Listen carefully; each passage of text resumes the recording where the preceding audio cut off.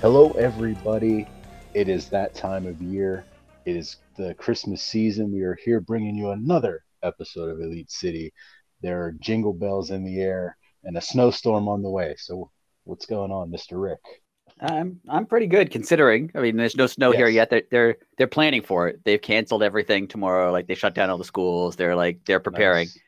but nothing's happened yet. So hopefully, wherever anyone's listening, they're Yes. not freezing. They're okay. Yes. It looks like a majority of the states are going to be freezing at least tomorrow. Like it's going to be nasty.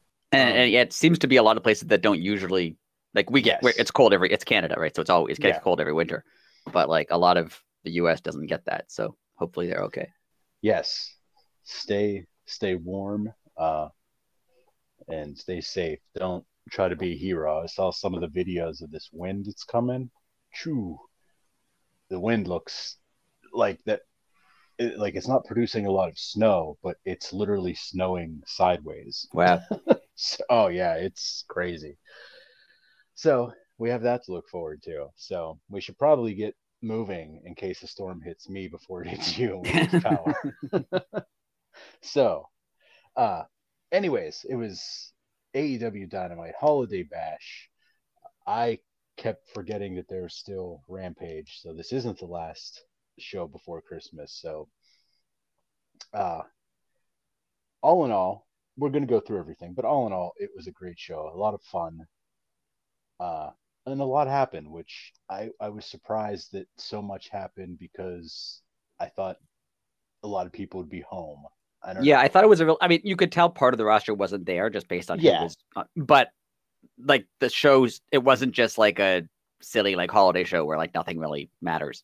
They actually did a lot of stuff, so it was good. Yeah, it was very good, and I'm really, really hoping John Moxley gives Santa Claus the Death Rider. That's all I want to see, and it better happen tomorrow because it didn't happen on Dynamite. That's all I want to see. It's perfect moment. It's the Stone Cold Steve Austin moment where he gave Santa the stunner and the 20,000 people went bananas. Yeah, didn't they do that in ECW? I remember people being upset that ECW did it first and then Stone Cold did it. Yes. And people gave him credit. I think it was like Sandman or something. I was gonna say, I think it was Sandman that like he caned. Yeah. Yeah, I think he caned Santa. It's a genius spot. It's perfect. Do you remember that, like, Survivor, going off topic, Survivor Series used to always have, because it was like the last pay-per-view before, at the time, the last pay-per-view before the holidays. So they always had like Santa come out at the end and like wave to the crowd or whatever. And one year, do you remember when they had Santa Claus? No. They had Santa come out, but then he was like mean Santa and he started like yelling at kids. And then amazing. Savio Vega came out and like defended the kids and like scared off Santa, which would have been fine if that's all they did. But they made Santa like a wrestler, which I don't know how they thought that was going to last outside of like the month of December, right? Like that's a very specific gimmick. Like the rest of the year, what were they going to do with Santa? Didn't last very long. Obviously.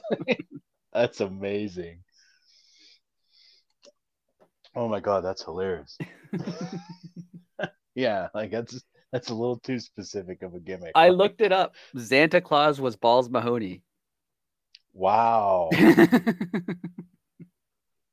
Wow. So there you go. That's incredible. He was evil Santa. He was from the South Pole and he stole presents.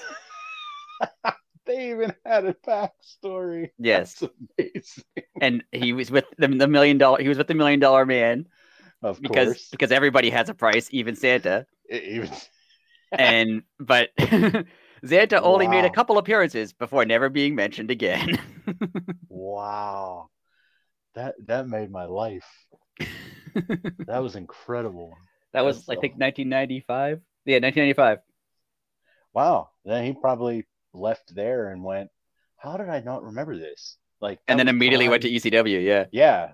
that was like prime me watching wrestling, and I do not remember that at all. No, But I remember specifically because I was like a wow, teenager, so I wasn't like a kid anymore. And right. I remember watching it and being like, "Oh yeah, they always have Santa come out at the end," and then Santa was me, and I was like blown away. That's incredible. But yeah, the fact Yeah, that they tried to make it into a gimmick that lasted more than one show, I thought that was amazing. That they were like, "No, that's this evil Santa gimmick has legs. This is really going to work. We're going to run yeah. this all year round." Oh wow, that is incredible. Anyway, sorry to waste everyone's Anyways, time with a Santa Claus story, but no, I'm happy that I found out that that exists. Like, I have things to look up on YouTube if we were done later tonight. Um. Anyways, Ricky Starks is, I mean, we all know he's a bona fide superstar, but as the weeks are progressing, he's getting he's getting more of natural reactions, not like the I said something positive, now it's your turn, right, cheer. yeah. You know, like they're starting to learn his mannerisms, his cadences, and this promo was it was very good. Yeah, it was good. Uh, It was a really good promo. It I like because it continued him as a top main event guy. yes, It wasn't just like he lost to MJF and now he's back down the card. yeah, he also hinted of it. He said he's not done with MJF, but we're going to set that aside for now. Um, I Jericho has not gotten enough credit for what he has done. Well, for AEW in general, but just about like the past year and a half. Like he comes out to interrupt. Excuse me, I stumbled over my words there. Comes out to interrupt Ricky, and surprisingly, immediately puts him over. Like it wasn't like, oh, like you're okay, but you could be better. It's like, Yeah, no, you're going to be world champion one right. day. It was just like that was such a cool thing for Jericho to do. It's like on national television, put his seal of approval on Ricky Starks. That was such a cool spot, cool move. Yeah, I've noticed Jericho, and this isn't a knock on Jericho. Well, it kind of is. Um, he always he always seems to want to work with the guy who's like hot at the time. True. Like he worked with Moxley, he worked with Danielson, but he worked with Eddie before. He like he worked with Orange Cassidy. Like he tries to work with the guy who's hot at the time, and it works twofold. I mean, it does help put the other guy over because he's with Chris Jericho. Like Chris Jericho is a big star, so having right, him be that works. It works for the other. Like it's going to work for Ricky Starks. It's going to put him over. yes, It's also selfishly putting Jericho over because absolutely. he's working with like the hot guy that everyone wants to see, and now he's with Chris Jericho, so you're going to watch. I'm excited for this feud, but I'm also worried because of what happened with Eddie. That I'm still not over it. I'm still upset that Eddie never got to beat him in like a final match. I know he beat him the first time, but he never really like had a big blow off where he just got to beat him. And I'm a little apprehensive of that. I'm also a little apprehensive that this feud is going to last like 12 months. Because we'll be here because it's Chris Jericho, but it's good. I mean, it's a main event level feud for Ricky Starks, so that's good. I just everything about it was cool. I mean, obviously he offers him a spot in the JAS, and he declines, and then Jake Hager jumps Ricky from behind, and they had to put the little knife in Jericho because Action Andretti makes the save. Yes. I mean, if I was paying a little more attention, like I would obviously saw that coming, but not like kind of zoning out a little bit. Not it made me so happy. It was just so cool, like because I kind of forgot that just happened. Yeah, and the Action Andretti thing goes against what I just said about Jericho always working with like the top up and coming, because he's a good wrestler. I'm not knocking him at all, but like 3 weeks ago, no one knew who he was. Exactly. So yeah, he's not. This is an example of him working with someone who basically is basically unknown. Like I'm assuming he had an indie career that someone's going to say I've been watching him for 5 years, but most people haven't. Like he hasn't been on TV. So correct. that is pretty cool that he's working in like a pretty high level angle with Ricky Starks and Chris Jericho when he's, I mean, he had like what, 5 matches in AEW, like 3 on Dark, and then so he's been on television for like 8 total minutes, and he's working with Chris Jericho. Like, that's pretty cool. That's pretty cool. Now, this whole thing, I specifically made a note of this, and I'm going to put you on the spot because I think Jericho gave away the date of this full-blown.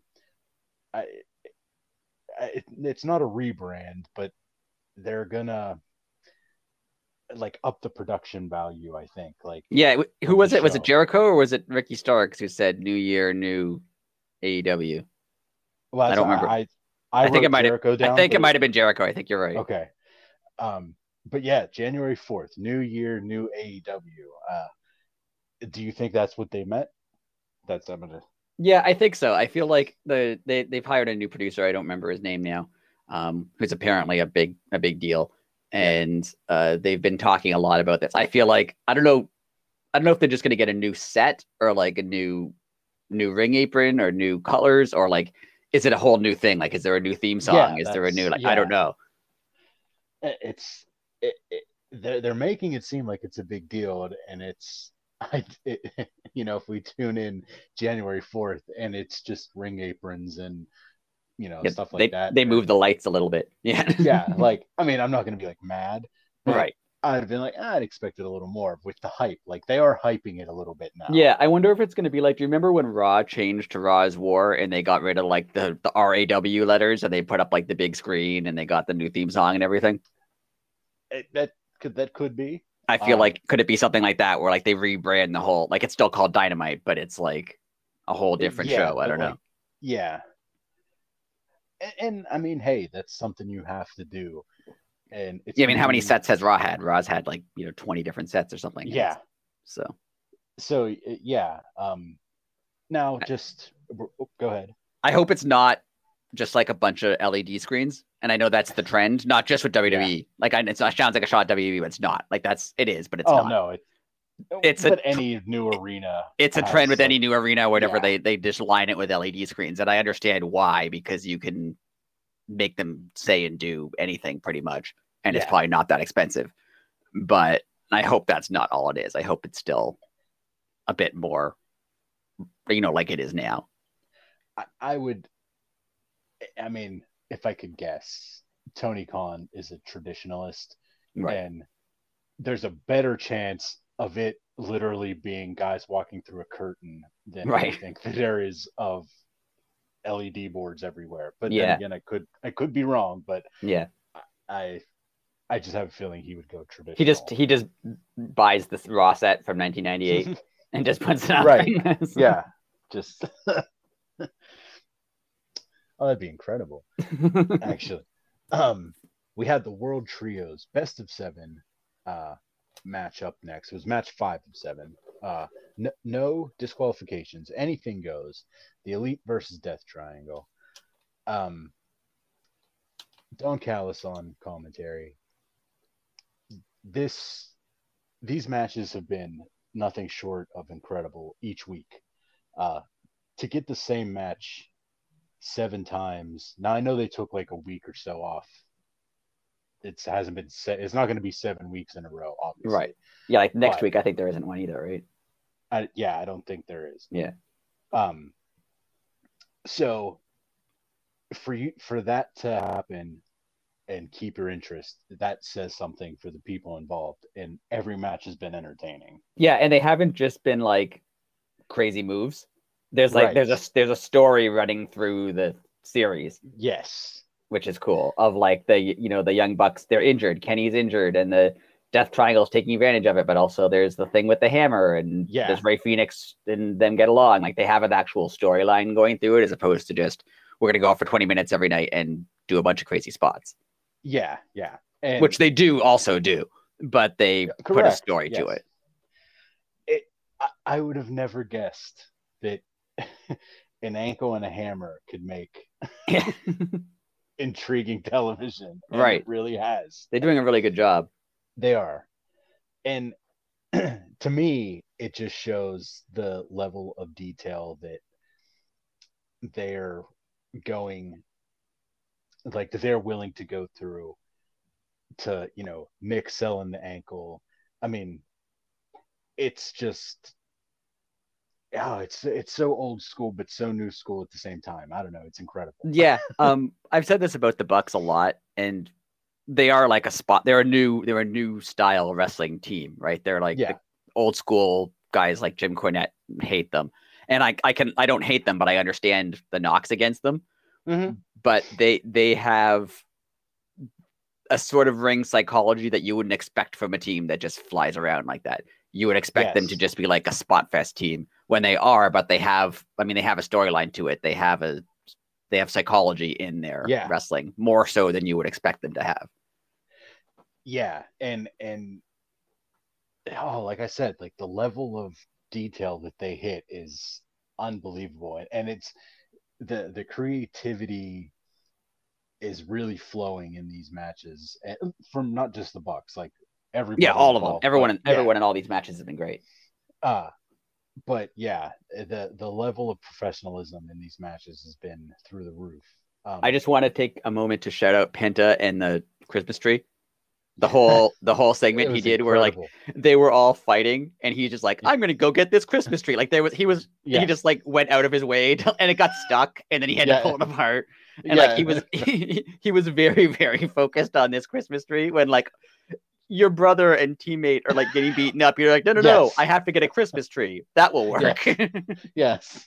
And let me redecorate it and then throw somebody into it. Yeah, it came apart. He put it back together. It was so I think I even texted you when he's just carrying it down the ramp and it fell apart.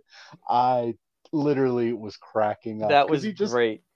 Oh, it was such like a natural human moment. Like it fell apart. He just stopped, put it back together, and picked it up lower. I mean, that's exactly what you would do. It was so awesome. It was great.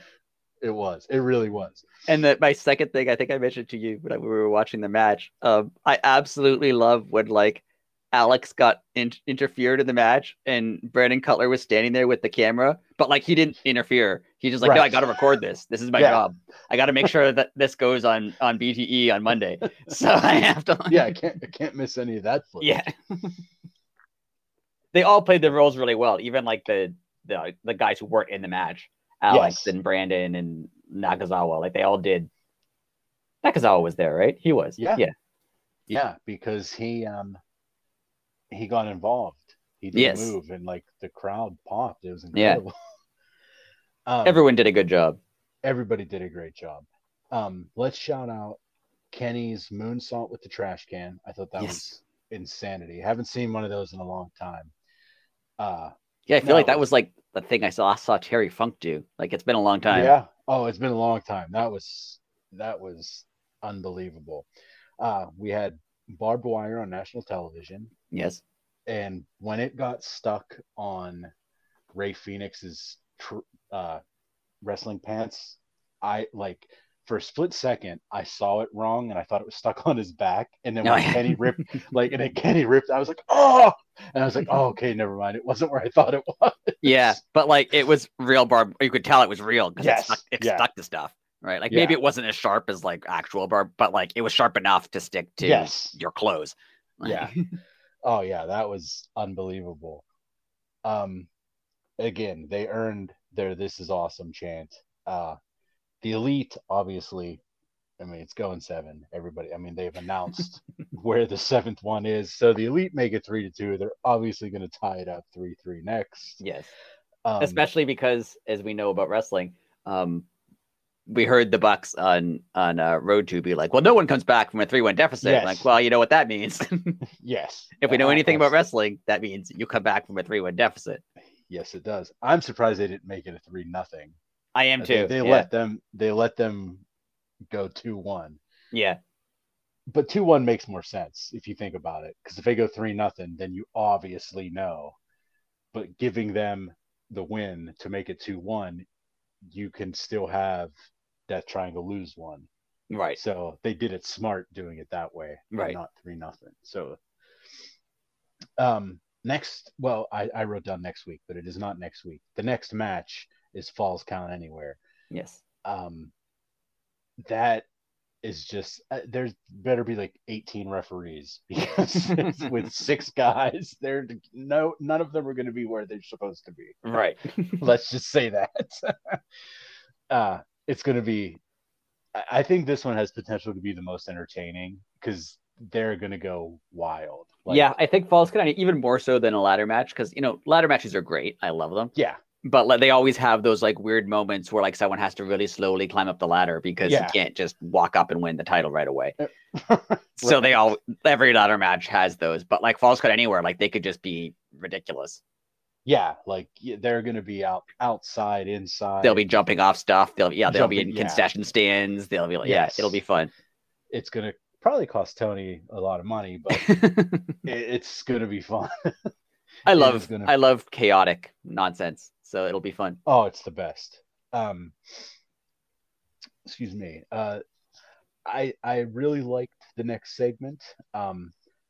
I don't know if this is going to be part of like the new AEW moving forward, but they did it wasn't live, it was from last week, but it was MJF's reaction to being chased down by Danielson. It was like after the TV cameras went off type segment. That was really cool. I liked it. I liked it because it felt, and I know it's wrestling obviously, but it felt real. Yeah. Like it felt like it was like an actual, and MJF felt like a real person because whenever you see him on TV, he's like he's well spoken to the point that in character even, he's planned out what he's going to say. Not even like as a wrestling thing. Like he's a person who's very composed and doesn't say things that he hasn't already thought about saying.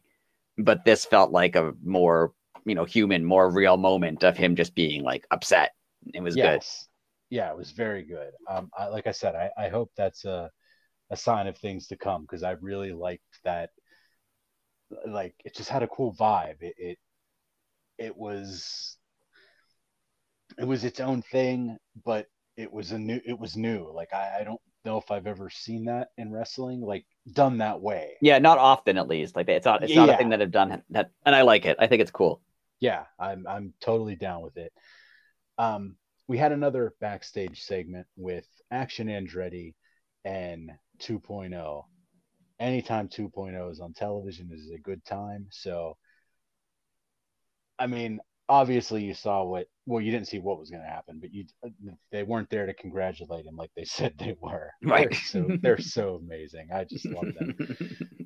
And the greatest thing is I went back and watched the clip again whenever Angelo Parker goes, and you might say you're on fire, and then he looks at the camera. And then Jericho throws the fire. When you go back and watch it, the look that he gives the camera is amazing. I didn't even notice that, but that's how I can picture it, and it sounds really fun. Oh, it's great. He just says you could even say you're on fire. And he just like deadpans the camera. It's amazing. So is Jericho a wizard again? I hope so. Because he's throwing fire again. Yes. I really hope that he went back to the wizard. Because that was some of the funniest commentary he ever did as a wizard. So let's if he does that, let's just hope that he sticks with it because the commentary as the wizard is amazing. Do you think we get another one-on-one with Action Andretti and Jericho, or do you think it is going to be a tag match with Ricky Starks, Action Andretti, Jericho, and whoever he chooses? I think this probably writes out Action Andretti for like 2 weeks. Like that was their way of getting him because he got a fireball to his face, right? So they could take him off for 2 weeks, and then they can have the JAS beat down Ricky Starks, and then he comes out for the save after like a couple weeks of not being on TV, and then that might lead to a tag match. I don't know if they do another one-on-one because Andretti basically has to win that. And good call. I don't know if he would. That's a good call. I never thought about them. Like, they could play off his injury now. Like, they could say he's hurt and like Ricky Starks is on his own and like he has no one to help him, and then he comes out to save him. That's why I think it's going. I I'm totally on board with that. That's very great storytelling. That's what I hope they do. And it seems like old, like WCW, Yes. like NWA storytelling, where Yeah. like they, you burned a guy and now his teammates up by himself. Like it seems like something that would have happened to Sting in the 80s. Yes. 100%. So 100%. Um, moving along, we had Renee in the ring with Danielson, who I, it was fantastic promo. It was just a little weird. It seemed off for Danielson, not like in a negative way though. Like he seemed perturbed. He seemed yeah, upset. Like I think with him, again, not yeah, you're right, not knocking the promo. I think he has several, not characters, but several ways he can deliver what he has to say. Like I think the actual person Bryan Danielson seems like he's like kind of a fun loving kind of like guy who lets yeah, things go. Like he's not too wrapped up in any particular thing, which is kind of how the promo kind of was. yeah, But the character that we've seen of Bryan Danielson, he's just like intense and wants to hurt people. right. So I think this was kind of like, it started off as the intense want to hurt people Danielson, and then kind of moved into more Yeah. of who he probably is as an Good actual call. person. I don't know. That's the way I took it. Yeah, that it makes more sense to me now because, like I said, I just felt something was different. He shouted out. Do you think he's out of the Blackpool Combat Club? He, I don't know. Like he didn't say, so he left it. He left it open. I think we're gonna find out more. Maybe next week, but Yeah. it's it's definitely an open subject. So that's Yeah, a good point. I feel like the way he addressed it was kind of just like, I don't expect them to forgive him, but I do. And like Right. not that he's leaving the group, but like they have a little bit of something to talk about, or they have a bit of issue right now that like maybe Right. they'll resolve. I don't know. And hey, like if they want to resolve it, like let them fight. I'd love to see that. Yeah. Give me Mox Danielson I also 10 really days a like week. that Renee was just like, so what does the Black Belt Combat Club think about this? I'm like, you live with one of them. Yes. You've probably spoke to him. Yeah. Yeah. Uh, I also found it odd that Danielson put over HBK. Yeah, he like it, the putting over William Regal, who's not there anymore, and HBK, Right. which I Right. mean, the William Like, Regal stuff makes sense storyline wise, but Yeah. yeah, bringing in the HBK thing was an interesting choice. which totally I did not know until that very moment that Shawn Michaels trained him.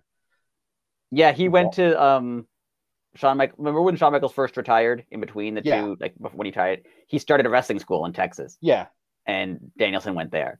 Ah. I remember Okay. WWE showing like he wasn't like his main trainer. Even when Danielson mentions, he's like, this other person was my main trainer, but he went to that okay. wrestling school. So I remember WWE had like some footage of him working out with him when he was like 20 something. Okay. Well, because I was gonna say like it really got under my skin that like Danielson had to like fight through hell to get like any respect in WWE, and like Shawn Michaels could have went to bat for him. Yeah, I know. Like, I mean, I know. It's a little strange. Yeah. Yeah, like I mean, Shawn definitely has some pull. I'm just saying. Yeah. So yeah, And at no point with it like, you train this guy, and he's like, I don't know, I know nothing. yeah, I don't know who he is. Danielson went on to call out MJF, which I thought was great, but we got it's happening.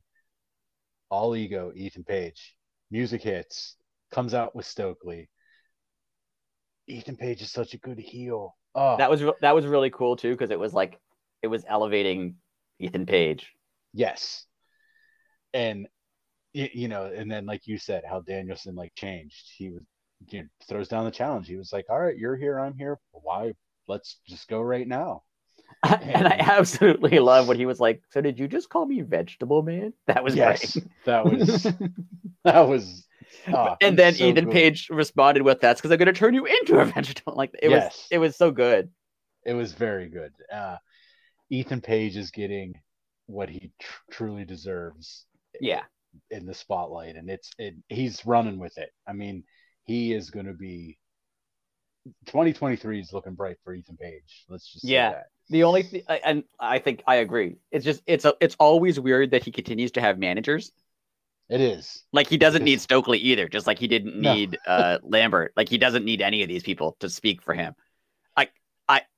If he's in the firm, I understand him having Stokely with him because the other guys probably need Stokely. Well, maybe not, but some of them do. Right. But it's weird that Stokely came out here because he didn't really do anything. Yeah. I mean, he kind of like cheered him on a little bit. Right. It was totally unneeded. Yeah, like Ethan Page can do this on his own. Yes. And maybe that's how he eventually turns face one day, is he realizes he doesn't need any of these people. That's an easy out. You could have Stokely like start to talk over him or something, and that starts to plant the seed of, oh, that's good, man. Dude, you're on a roll tonight. Snowstorm's coming. You're on fire. There you go. Yeah, but Ethan agrees to, of course, next week. He wasn't gonna wrestle him. Wasn't ready, even though he unbuttoned his shirt, which I thought was funny. I know it's such a heel thing, but I love any time a heel's like, fine, I will accept your challenge, but not today. I like it every time they do it. I think it's great. Yeah, it's just an ongoing gag of 100 years. It's great. Yeah. it's great. Yeah, it's amazing. We did learn that this is the moment you've been waiting for. I could say the name of the Battle Royal. Spoiler alert. We learned that we're going to have a trios Battle Royal, which is the 300,000 Three Kings Trios Christmas Battle Royal. Thank you. Wrote that nice down. Job. Thank you. I'll never get that right again. I literally wrote it down in bigger letters and like underlined it. I like because Tony Schiavone also didn't get it right. Yes. And none of them wanted to like make fun of it. They're like, well, that's the name of it. Yeah. It's an absurd name for all your $300,000 purse trios Battle Royal. I don't know, but that's all I'm saying. And there's also people on the internet. It's wrestling people. Tony Khan is not paying them $300,000.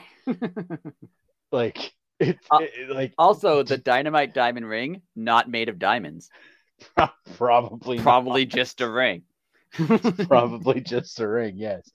Yeah. Like people were like, first off, how could you be mad at this? It's pro wrestling. Like this is not a contest at all. So it's like let's remember it's predetermined. They already know who wins. Yeah. Yeah. So he's not just going to give a team $100,000 each because he picked them to win this match. Like I can't even say that out loud. Yeah, but they were like, oh, that's where the budget goes. Look what he's doing now. It's like he's not giving away $300,000. Also, I love that the Blackpool Combat Club is in it for several reasons. One, like you look at everyone else who's in it, and they're kind of like, Dante and Darius Martin. Like they're a bunch of guys who are like lower card guys who, in character, could probably use $100,000, right? Like they're lower card guys. But like John Moxley and Claudio do not need $100,000. No. What do they've been on national television for 15 years. what do they need that money for? Yes. Second of all, I love that they're teaming with Wheeler Yuta. And in character, if they would split it evenly. And I could just see Wheeler Yuta be like, come on, guys. Like, do you actually need can't you just give me a little bit more? And they'll be like, nope. 100,000 per person. And Moxley just like adds it to a pile of money. And Wheeler Yuta's like, no, but I'm clearly not as famous as you are. Oh, you'll get there. You gotta pay your dues. I gotta buy some new boots. Sorry. Yeah. Yeah, like that's I never thought of that. I hope they take it, whoever wins it. I hope they make it like even a short term like storyline gimmick thing of like just having $100,000. Oh, that'd be amazing. Just like whatever that person would do with it, like what Dark Order decides to do with $100,000 or like whatever. Like I hope they do something like that because that would be funny. Obviously there's a plan for this, but this is where you just throw in like a garbage team that has Danhausen on it, Right. and they win. Right. And then the whole year, Danhausen just talks about how much money he has, and it's only $100,000. He comes out, he's like, I have $100,000, and everyone else is like, yeah, that's not that. It's 2023. Like that's not that much money. Yeah, like he like tells Tony Khan he doesn't need paid anymore because he has more money than he'll ever need. Like they could just go nuts with. Oh, that'd be funny. Speaking of funny, Samoa Joe in the King of Television, amazing gimmick. I love it. It's incredible. I love every second of it. He's shouted. Well, I almost said he shouted out Wardlow. He calls out Wardlow, and we're gonna get Wardlow versus Joe next week. Yeah, unbelievable. And I love his delivery of like a happy Christmas message. He's just like, "Hello, yes. I'm the king of television." Like it was great. Oh, it was he did such a good job. I don't know how you would fire him twice, but in the same year. That's besides the point. Well, so, I saw a good point was made on the internet. Believe it or not. No way. Yeah, they said that like when they told Joe like, this is speculation obviously, but like, hey, what do you want to do? And he basically said, from the speculation, I don't know if this is true, but I want to be like a WWE type character to prove to them that they screwed up. Right. So if you think about it, calling yourself the king of television, right, cutting these kind of like cheesy-ish, super professional promos, like that's kind of what this is. Right. Yeah, that's great. And it's incredible. If that's the true story, what a middle finger to your former place of business. I'm not going to go on a tangent, but I absolutely, they released him, then they hired him back, and then like a month later they released him again. Yes. Yeah. I mean, like that's not even like not noticing talent. Like assume he's not talented at all, right? Forget the fact that he's talented. Like, why would you hire someone back only to release them again? Right. Like, what are you doing? Yeah, because in the long run, all that did was that kept screwing his 90 days. Right. It just kept resetting. And like that would not work in any other company. Like no other company fires someone, hires them back, and then like a month later is like, you know what? We were right the first time. Like that's not. Oh yeah, like the American Civil Liberties Union would be all over that. I mean, they would like that's so not legal. Yeah, only in professional wrestling. Like it's weird. It is such a. I mean, like people always say, like, "Oh, it's such a carnival." Like it really is a carny. It really is. Like we've talked a lot about, like even like the stuff like the travel and having to book their own flights, and like it's such a like weird carny business sometimes. Yeah, it just doesn't make any sense to me. Like, I mean, these people that are in it are like they are a special person because there's so much stuff that they overlook that it would drive me insane. Right. Yeah. Stuff that like that you don't do in like a real normal job where like you just come into work every day and do your job and then go home. Like, yeah. Like, and then like, you know, you watch an interview with Joe, like when he's out of character and they ask him about WWE. He's like, "Oh, it's just business." Like, that's not how business works. Yeah, that's not how any other business in the world works. Yeah. Like it to just be that calm about it. I'd be like, all right, you got 2.5 hours because I'm gonna rant. Like that's what, if I was Joe, I'd be like, all right, we're going down. Let's go. I understand. Like this is off topic, but I understand. Yes. I understand why like people don't want to burn a bridge with WWE by just like attacking because you never know when like you could need a job again and want to come back. But like the temptation to just like call out Vince McMahon when you no longer must be so huge that all of them must have to fight it. Like how badly must like everyone he's ever fired want to just like go off on him and just have it because they're like, no, it's not professional. But yeah, you know they want to. Someone's going to. Yeah. For as much as it's just business, you don't hire a guy, fire him, hire him back, fire him again, and have him go, well, just how it goes. Like, no, that was like either that was vindictive on purpose or incredibly poor planning. That was 100% punishment to Triple H, in my opinion. That was Triple H got a little bit of power, and he tried to hire a guy who was his guy. Right. And then Vince, he said, no, that's not how we do things. Yeah, I feel like them firing Regal was also a shot at Triple H for no reason. Like, just to be like, no, you're not in charge. I am. And again, why would you put up with that? Like, right. First and foremost, you would never have to work again just because of who your wife. Well, first off, you made millions of dollars too. Let's just say that. Like, right. And because of who your wife is. If I was him and I would have walked in, like I would have did the Grandpa Simpson when he walked into like the strip club that Bart worked at, and just turn around and walk back out. Like I would have walked into my office, he would have like smarted off to me. I would have been like, yep, okay, see, I'm done. I would have just went right. I would have left and never went back.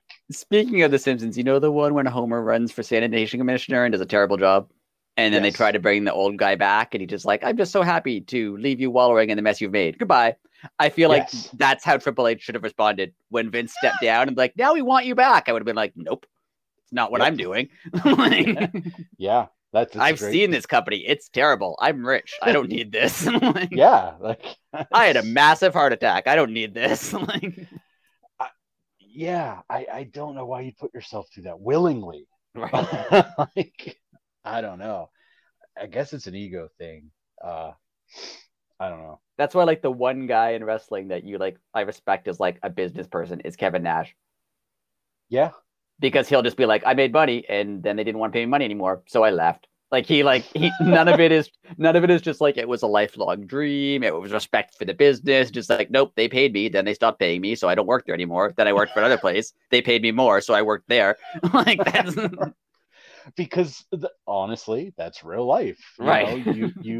You see when you max out at a place and you realize you're not going to get any higher in the company or any more money. Well, you start throwing feelers out, and right.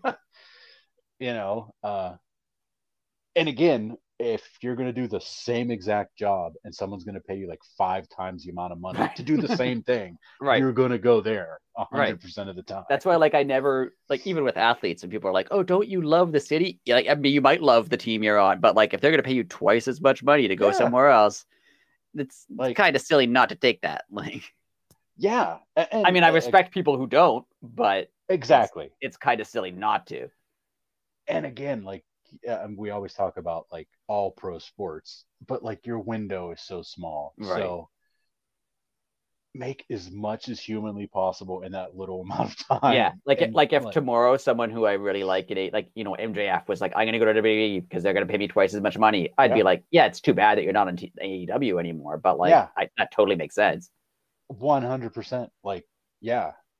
And that's the thing that AEW fans understand that WWE fans don't understand. WWE fans take it personally, and if you notice, they're always like, "Oh, they turned their back on us." They did.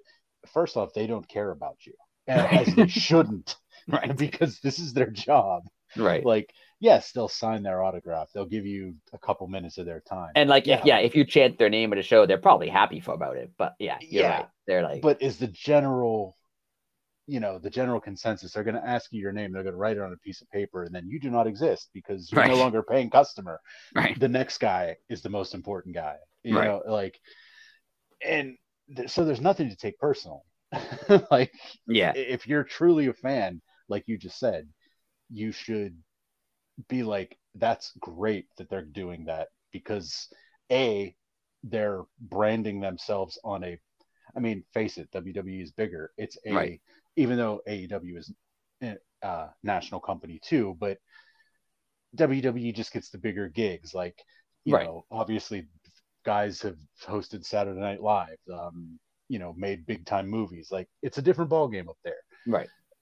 And if you go there and you survive, you have a very good opportunity to not have to wrestle anymore. Right. Yeah. Moving right along, we had a Hook match versus Exodus Prime. Typical Hook match. Shockingly, Exodus, Hook won. I was very surprised. yes. Exodus Prime did not get much in. um, we will say though, for how young and green Hook is, Hook gets it. Yeah. He played to the crowd in the middle of his match. He acts like he doesn't care, but he has everybody, and including me and you, sitting at home eating out of the palm of his hand. And Yeah. His performance is really good. Like not just his wrestling ability, which is also good, but he's a good performer. Yeah. If this gimmick stays and he never has to talk, that'll be incredible because he doesn't have to at this point. If he ever does have to talk and he can talk, right? Oh my God! Yeah, like Hook has potential to be the man. Yeah, and I mean, if he's ever in a point where he has to talk and he can't talk, you give him Taz or something as a manager. And absolutely, he no longer needs to talk. Like, yeah, so yeah, I mean, he's gonna go far. Yes, 2023 is gonna be another person to look out for. They have been mixing in a lot of the not the four, when they talk about the four pillars, they're mixing in a lot of like AEW young guys who aren't those four now, like Ricky Starks and Ethan Page and Hook. Like there's a lot of people who they're bringing up to be the next group of guys who are going to, break the main event scene. So it's going to be exciting. And, speaking of guys being called up, we had Mox versus Darius Martin. Well, we forgot that at the end of the Hook match, they were beating up Jungle Boy backstage. Yes, I just turned the page too and soon. The best part of that was Stokely like pouring out the chips. That was amazing. Because we beat up your friend, but also we spilled your chips. So so there. And that's what Hook's more mad about is the 100%. 100%. Hook stormed he didn't necessarily, he kind of power walked because he didn't run. Right. But he kind of moved faster. Yeah, he wasn't that anxious to get back there. Right. But he was a little upset. Yeah. This feud with Big Bill and Lee Moriarty and Jack Perry and Hook is on paper, this has potential to be like, oh my God. I just hope they do everything right because everybody knows, Big Bill was Big Cass in WWE and Lee Moriarty is a young guy. And obviously Hook and Jungle Boy are both young, but they all deserve it. Right. And I really like Jungle Boy, I like Hook, and I like the team of Moriarty and Big Bill. Like I like that team.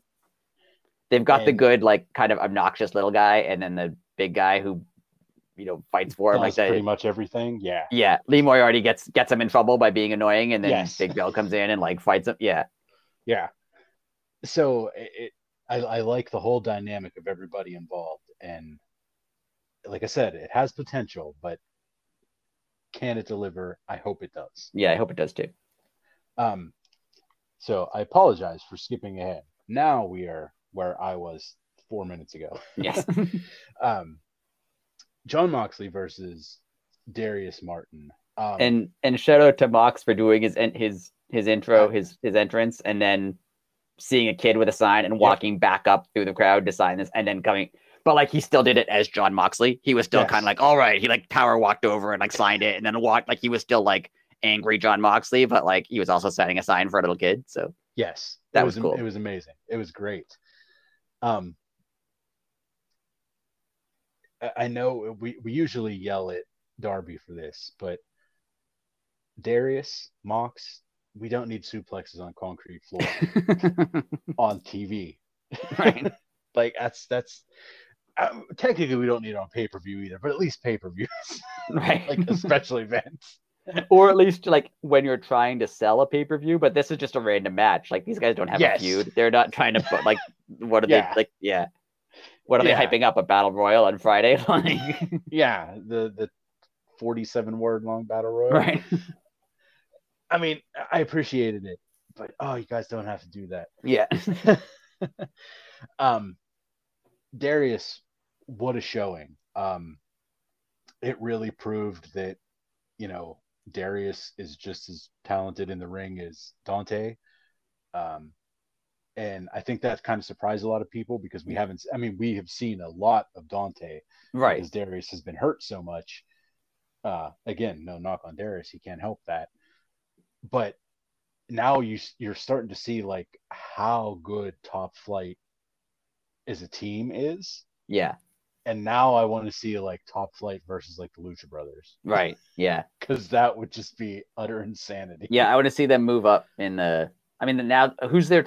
Are they with AR Fox again in the trios thing? Yeah, the AR Fox is back with them. So they could also do a trios match with Death Triangle, which would be cool. Or oh yeah, and give me more AR Fox all day. Yeah. Mox hits the Death Rider and he gets the clean pin, obviously. We saw that coming.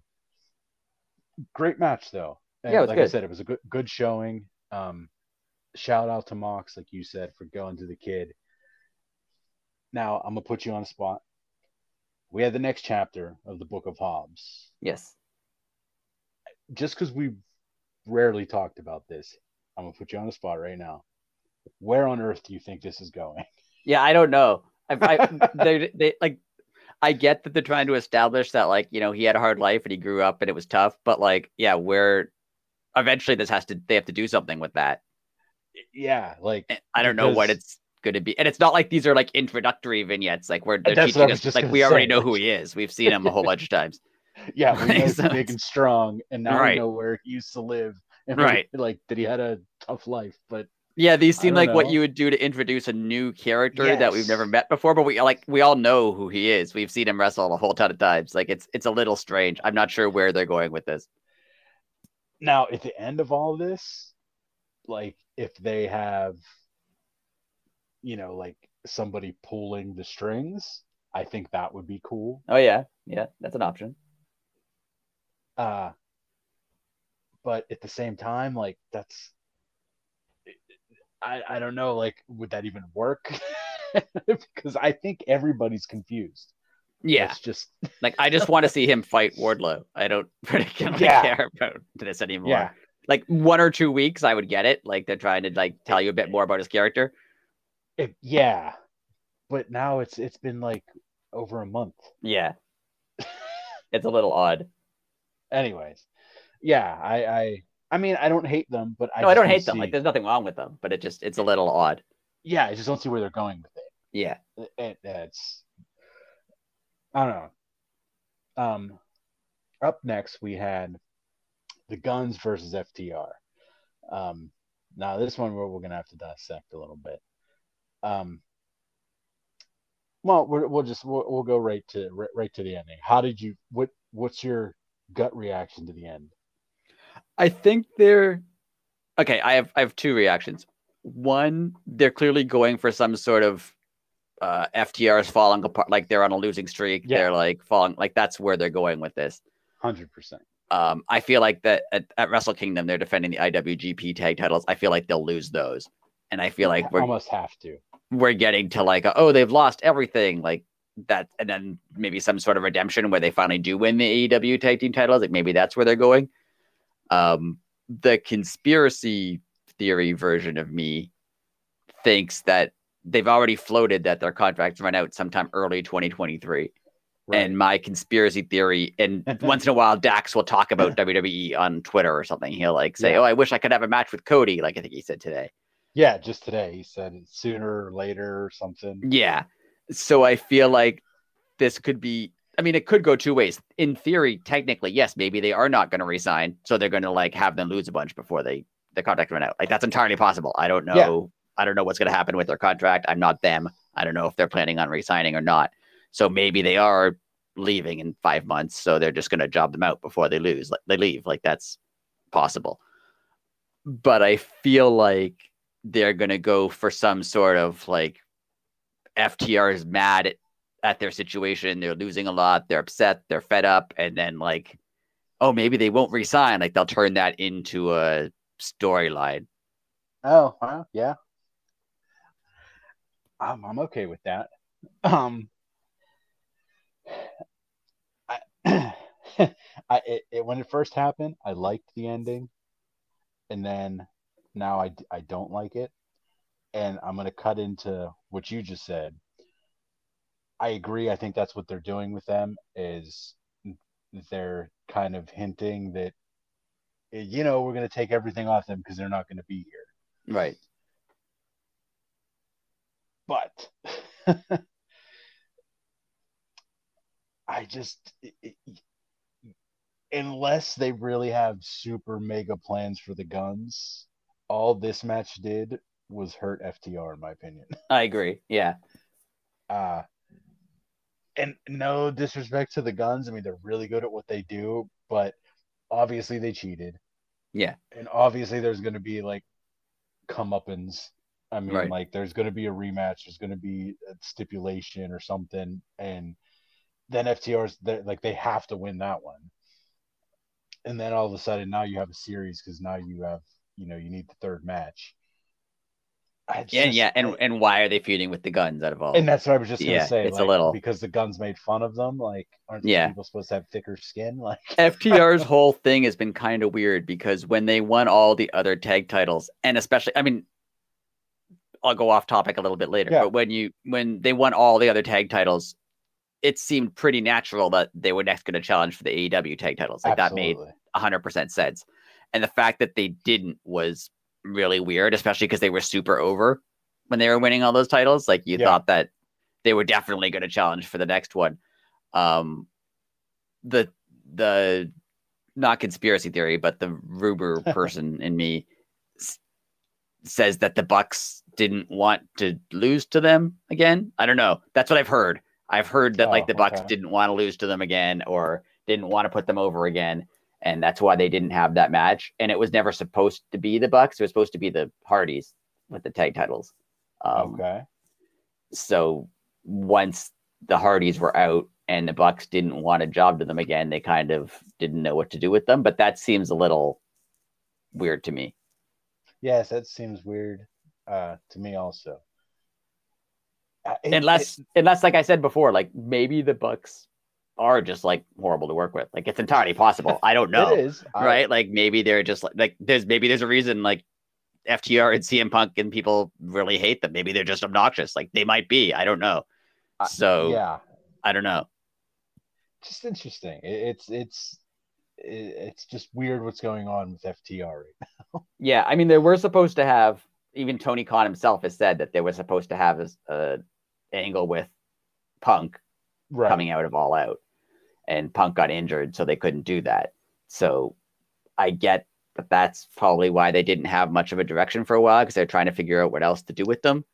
But having them lose a bunch of matches seems weird. I agree. And I don't know if that storyline has ever worked. I know they've done it a lot in wrestling where like, oh, this guy's going to go on a losing streak. Like, has that ever helped anybody? Having them just lose a bunch of matches and maybe they win one, but they lost like, 10 matches before that. So I don't know. It's weird. Very. And I don't know how what the plans are. I mean, I have faith. Like, I mean, Tony Khan has dropped the ball very few times. So like them losing to the Acclaimed made sense because the Acclaimed is a big, they're probably the hottest team in AEW. So of course that made sense. And if this was them losing to, someone from the Jericho Appreciation Society or Mox or something, like you could be like, okay, that's why they're losing. But yeah, you're right. It's the guns. It's not like they're not positioned as one of the top teams. Yeah. But hey, like I said, maybe there's a plan. Yeah, hopefully there's a plan. Yeah. And we'll find out.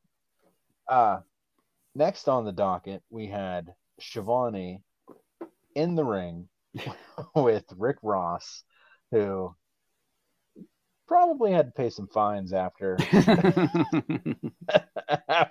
his few minutes in the ring. Well, it was just so great. It was hilarious. Keith Lee comes to the ring first, and Rick Ross drops big F-bomb on national television. And like Tony Khan probably was not too happy about that, but hey, it was fun. And then the weirdest, there was a few weird segments in a row. Yeah, this was a really strange one. Yeah, Swerve kind of came down and did his little, like, slimy little heel. He's just so good. Swerve was not weird in this. No, Swerve was perfect. Like there was nothing wrong with Swerve's performance. It seemed like they were like was Parker not in the right spot? Like Parker Bordeaux came out.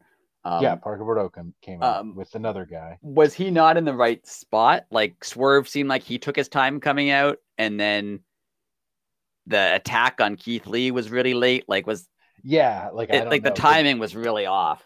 Yeah. I don't know if like someone got lost backstage and like went to the wrong, like seriously, maybe they told Swerve, hey, he went to like section 2 and he was supposed to be in section 4. So like stall for a bit or something. Yeah. But yeah, as you said, Parker Boudreaux comes out with. Is it Boudreaux or Bordeaux? I don't know which one it is. I say it both ways every time. I still don't know what it is. You should see how I spelled it. I have Boudreaux. I know that's not even close. It's Boudr. So it's Boudreaux. Boudreaux. All right. Okay. Boudreaux. Like Bruce Boudreaux. No, he's Yeah, sort of similar. Oh, so I'm saying that wrong too. I don't remember now. I can't think of it. Anyway, okay. This is Boudreaux. Okay. It's not Bordeaux. It's Boudreaux. Okay, it's Boudreaux. We'll go with that. And another guy whose name I still do not know, along with anybody else. I love when that guy came out.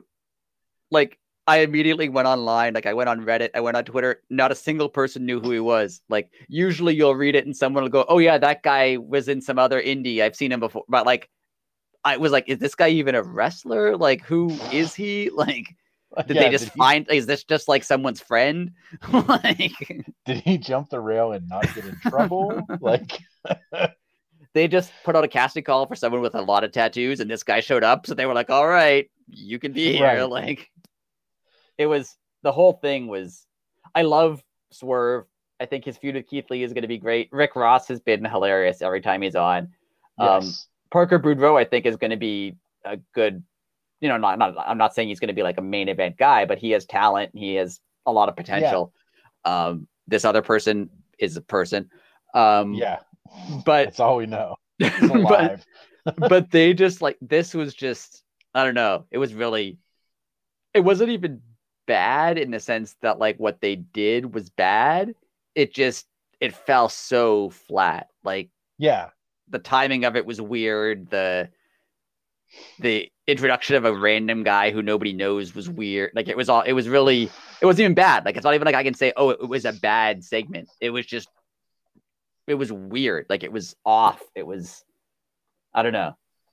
Yeah. Well, I'm going to read you a text I got from my buddy John, who I cracked up. I've been laughing about it all day. He asked me this morning, he said, "So what's up with that other guy?" I was like, "Oh, we still don't know who it is. We've been trying to look up stuff all day." And his response is, "I've never seen a debut where it took this long to figure out who the hell the person was." And I said, "Yes, you're exactly right." Yeah, it's true. Like, even like Satnam Singh with his debut that nobody liked, but like as soon as he came out 2 minutes later, everyone's like, "Oh, that's Satnam Singh." Exactly. Yeah, like Excalibur didn't even give us a name. This was like, and like it now came out like today, like 24 hours later. Yeah. That he's been training with Jay Lethal. He's like a former like baseball player or something. Yeah. But like, it took a really long time for anyone to be like, who is this guy? Where did he come from? Yeah, like it was a very delayed reaction. I have to say though, they must have a lot of faith in Swerve to get this over, because like Parker Boudreaux is fine. Like he has potential, but he's like really inexperienced, like very, very inexperienced. Yes. And this other guy, I don't think he's ever done anything. So Yeah, like we don't even know his name. Legit. Yeah, I have no idea who he is. Like, I don't.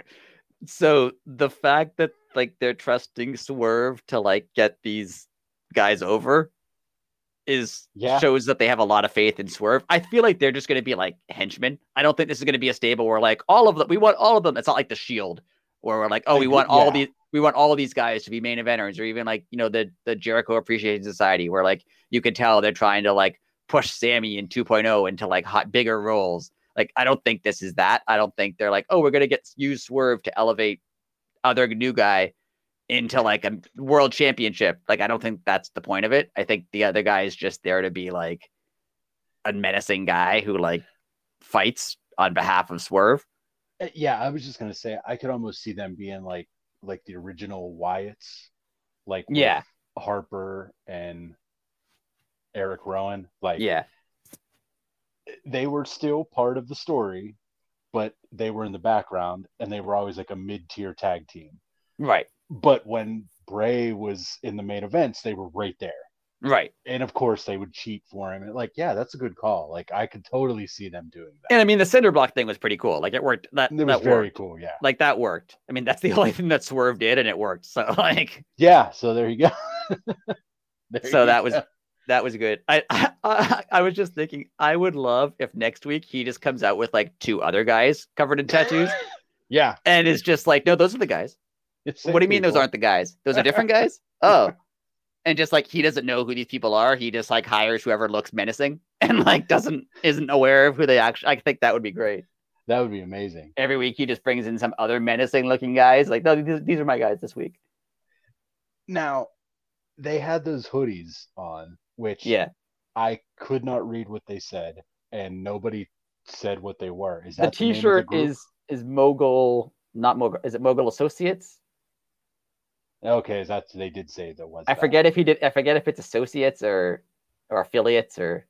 No, it is affiliates because he said these are my new affiliates. Okay, so it's Mogul Affiliates then. Okay, so is that the name of the stable? I don't know. I guess. Okay. I mean, Excalibur was like, oh, he's wearing the same shirt, so I guess the shirt is the name. I don't know. Okay.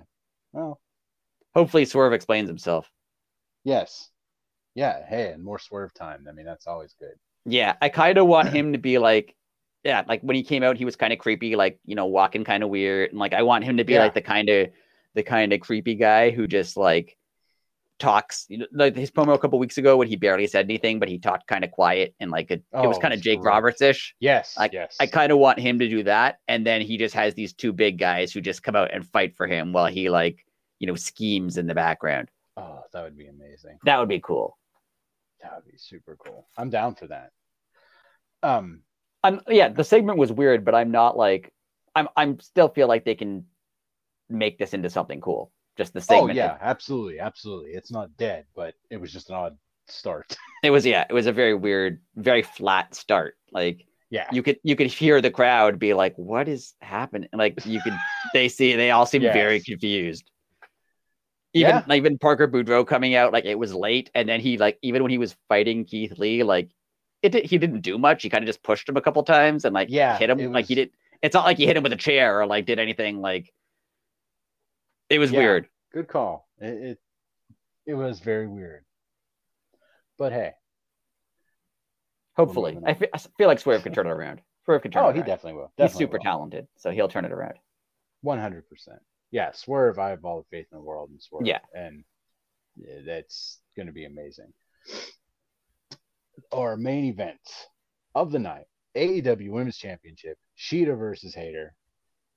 And boy, did it live up to the hype. Yeah. I mean, what a match. Jamie Hayter is the most over champion I think AEW has ever had. And she got herself over like just on her own, pretty much. Like they never really pushed her. She was always just like, you know, Britt's associate, and like she just kind of got herself over just on like having a kind of cool character and being good in the ring. Yeah, yeah. Like I was thinking back to like the first Rampage where she returned and joined Britt, and like nobody reacted because nobody knew who she was. Like she was. She went from like that. So I guess that's a lesson for new guy. Yeah, you can show up and have nobody know who you are and give you no reaction, and in a couple of years you can be a big deal. So yeah, she's done it. Like she's got herself over really well, and she deserves it. She's great. Like she's 100%. And that's the thing that I always say about AEW, where it is the absolute counter product of WWE. They hold that exact statement in their back pocket. If you come to AEW and you put the work in, you're not stuck in any character. You're like how they're hard headed. And if you're Bill the plumber, I'm sorry, buddy, but that's what you're going to be if you're right. here. Like you're always going to be that.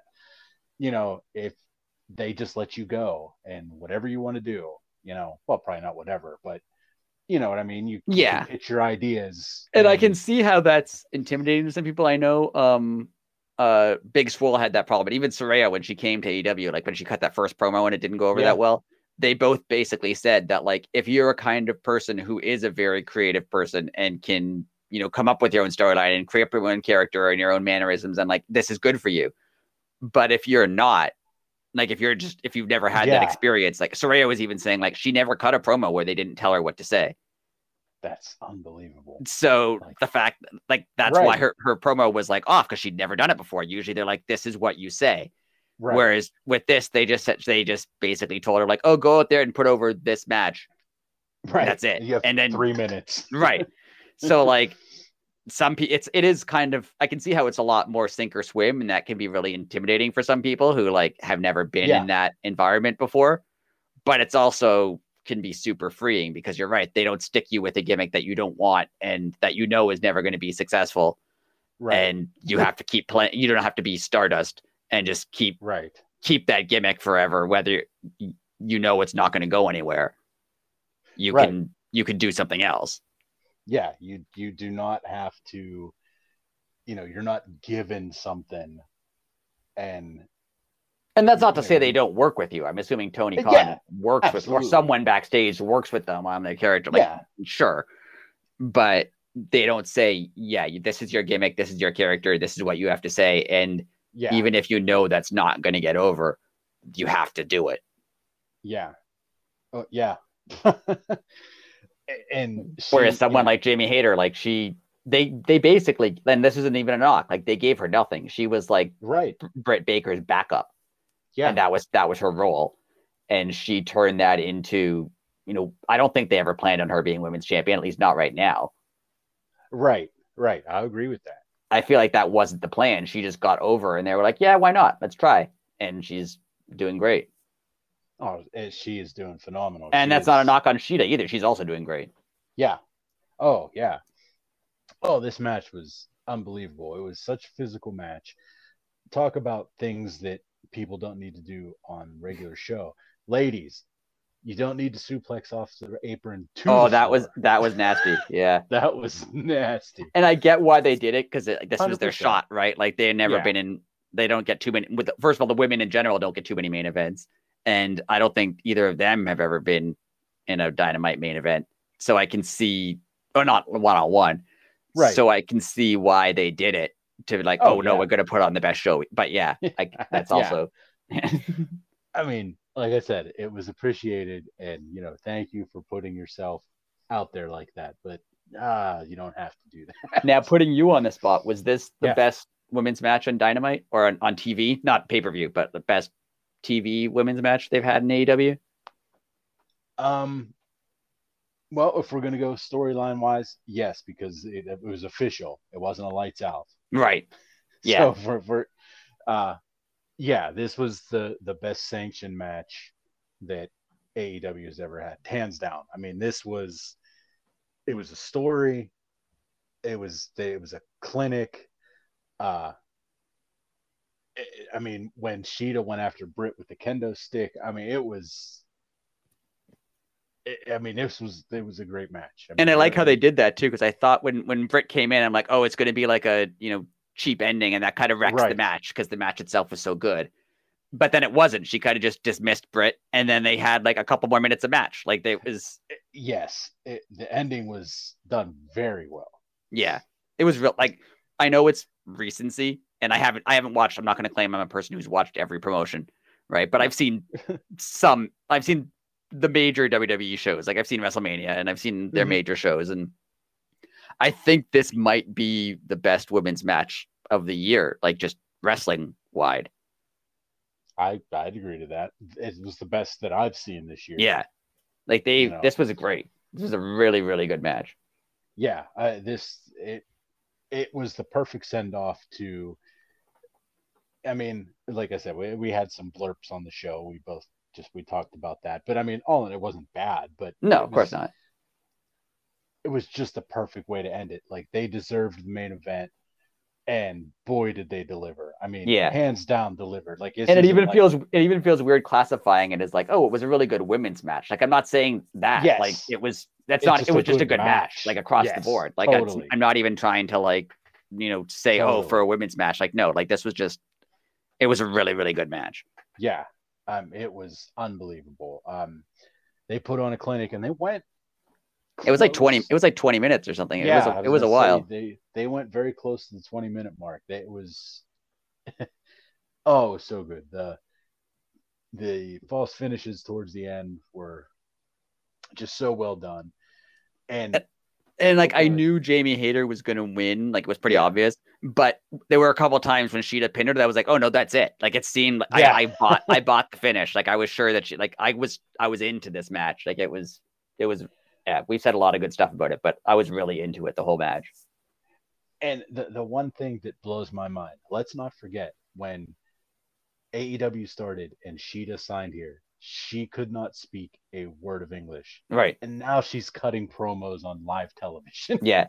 She's definitely like, imagine that. She's definitely like all in, pardon the pun, on like being an AEW star. Like, she's put in. Yes. We've said how Jamie Hayter put in the effort to like get to main event level. So is Shida. Like, she's put in. Absolutely. She's put in her time. She's put in her effort. She's growing as a wrestler and a character. Like, she didn't really have much of a character when she showed up. She was just like someone who wrestled well.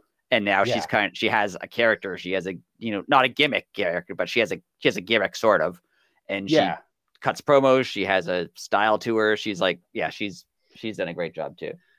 That would have to be so like imagine like the guts that took for her to come here. Like, you're trained to wrestle a totally different way, and then you move halfway across the world and you're signed to a promotion and it's totally different than what you. And then she had to learn the beginning of it with no fans. Like, she was the champion in the pandemic. So like during half of her, learning, where she would be learning how, North American crowds respond to stuff. And like, she had nothing.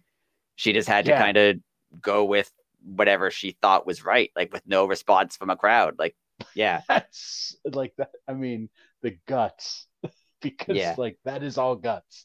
Like, that is just not having a care in the world other than I'm succeeding. Yeah, she like you could tell both of them, like, they just want to be They just want to be main event level wrestlers, and they're going to do whatever it takes to be main event level. I don't even think that, like, I know that's their characters too, but I think that's true. Like, they both built themselves up from, and like in a company that has, Toni Storm and Britt Baker and Athena and Ruby Soho, who are all like bigger stars than they are.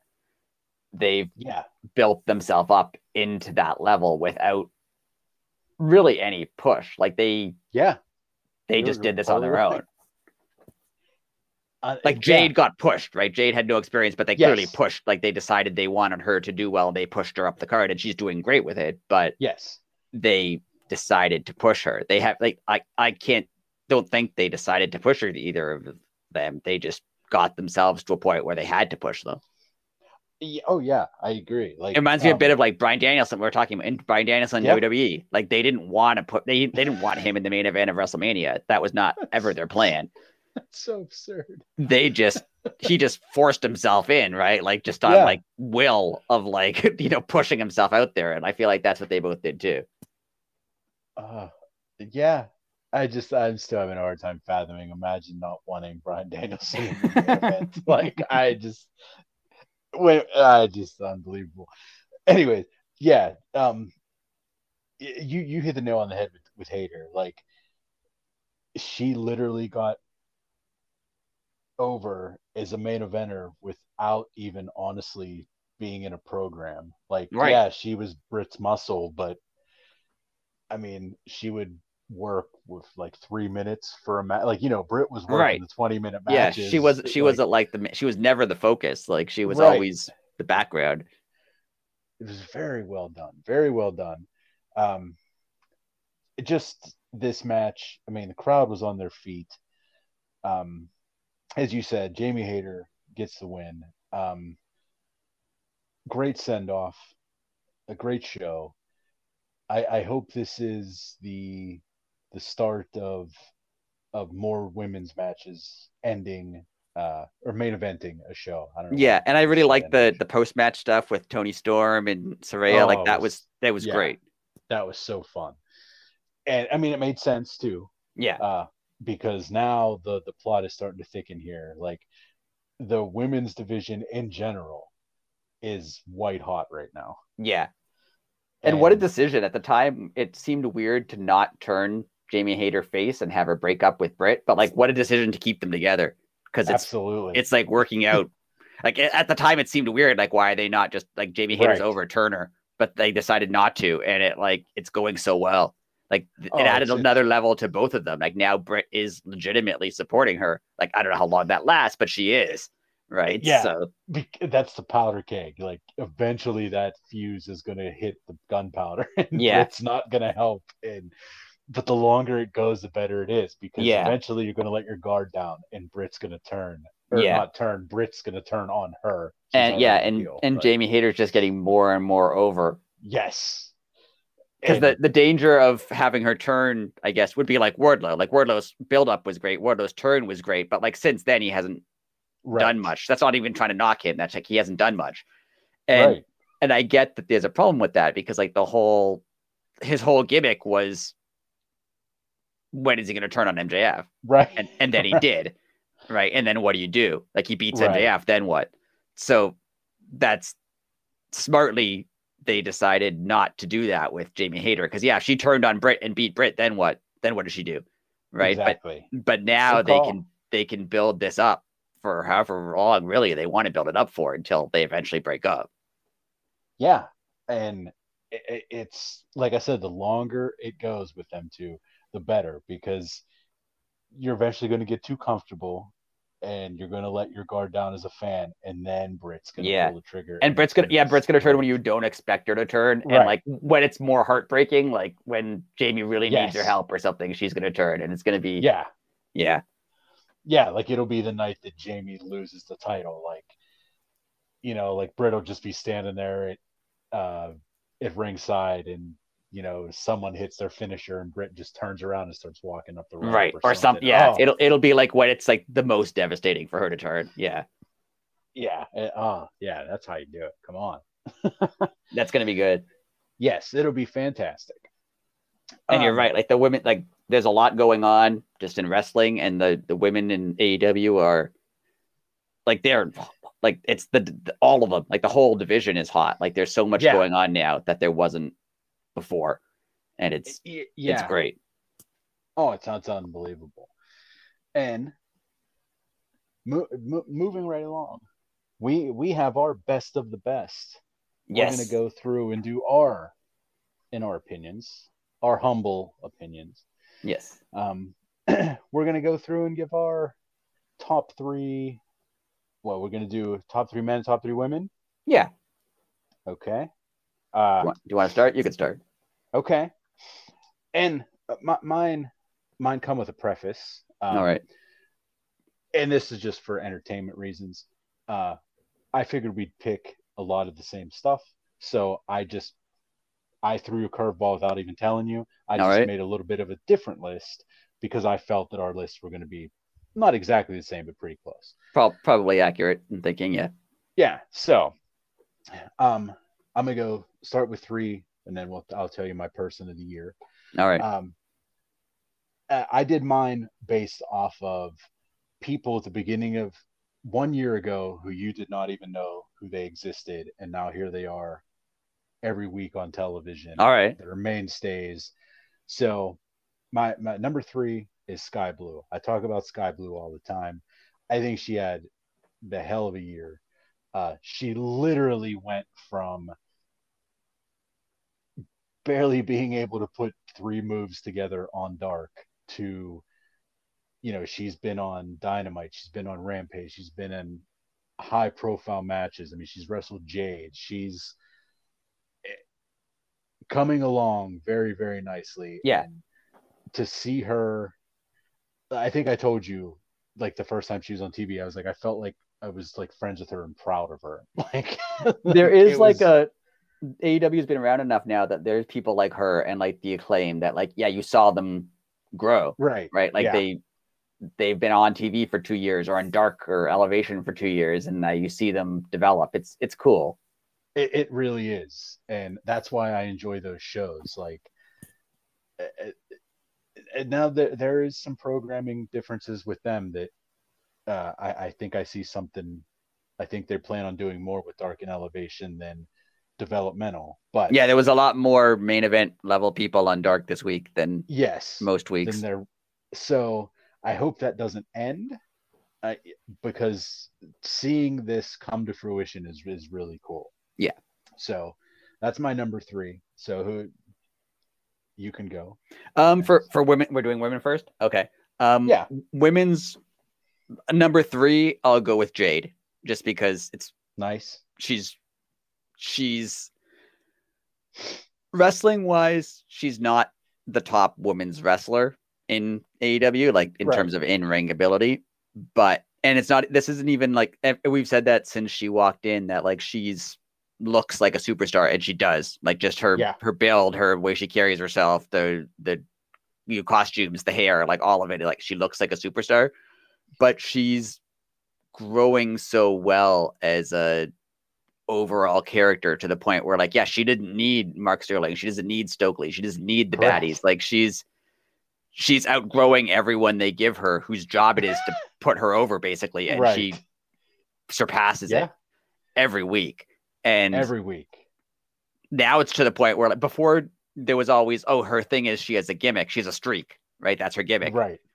And if that dies, what does she do? Now it could die and she'd be fine. Like, she would just move on to whatever the next, like, she's developed a personality and a character that kind of not transcends wrestling, because I mean, she's not famous outside of wrestling. Right. But she transcends, like, the gimmick that they gave her and the storyline that they gave her. She's moved beyond that now. And I'm, out of all the, just not even women, out of all the people in wrestling, like, I want to see what she does in, 2 or 3 years, like, where she is, because she's going to be incredible. She is definitely going to be incredible. I mean, famously on this podcast, I was not on the Jade train at the beginning, as we know, as you were. I didn't see it. Yeah. And then when I saw it, I ate my words very quickly. I mean, I literally saw it because Jade has it.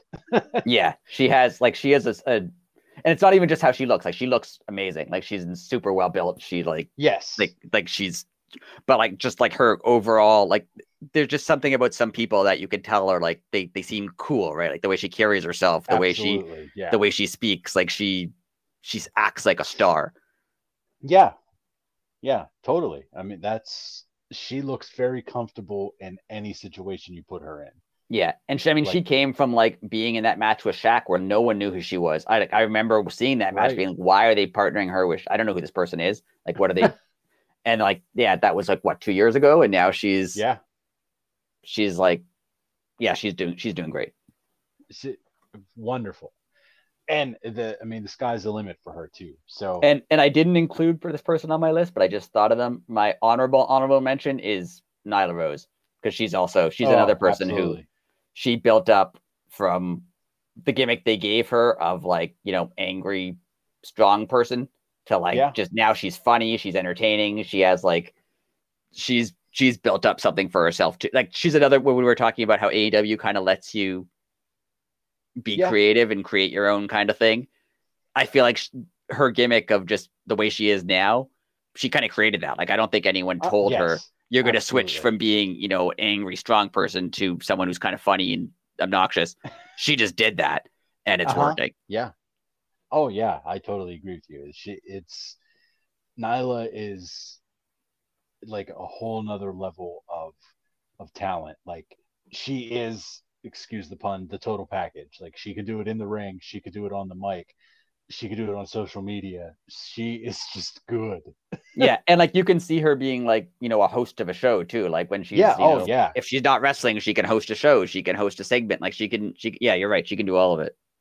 Yeah, and you know, give that'd be great. Give her a show. Yeah, I would love to see. Put her on YouTube every week for 20 minutes. There's so many off topic, but there's so many like personalities in AEW, and I'm sure that that's the case in WWE too. They just don't let them showcase it as much. Have it. Yeah, they just don't, like, they script everything, right? So you can't present it as well. But like just the number of people who, if they had like a weekly, you know, YouTube show, I would watch. Yeah. There's like, you know, Nyla 2.0, Bryan Danielson, you know, so many people who, like, if they just had a show where they talked about stuff, like it would be entertaining and I would watch it. Oh yeah, like I saw a post. It was like a retweet of somebody. It was like another wrestler tweeted out like somebody should just follow Eddie Kingston around. Oh yeah. Have him cut promos on inanimate objects. Just like stuff that annoys him in his day. Yeah. Yeah. Like, stupid toothpaste doesn't come out of the tube. Right. And they're like, just follow him around and be like, oh, Eddie, remember that one time you got that Coke and it was flat? Oh, let me tell you about soda. Jeez. That would be great. I would watch that. I would watch that every day. Just Eddie yelling about just like bad about stuff that happens in his life. Yeah, that would be amazing. Do you want me to go to number 2 or do you want me to do my number 3 guy? I don't know. What do you think's best? Let's go back and forth. Do number 3 guy. Number 3 guy. Okay. Number 3 guy, Daniel Garcia. All right. And again, he came up from Dark and Elevation. Nobody knew who he was.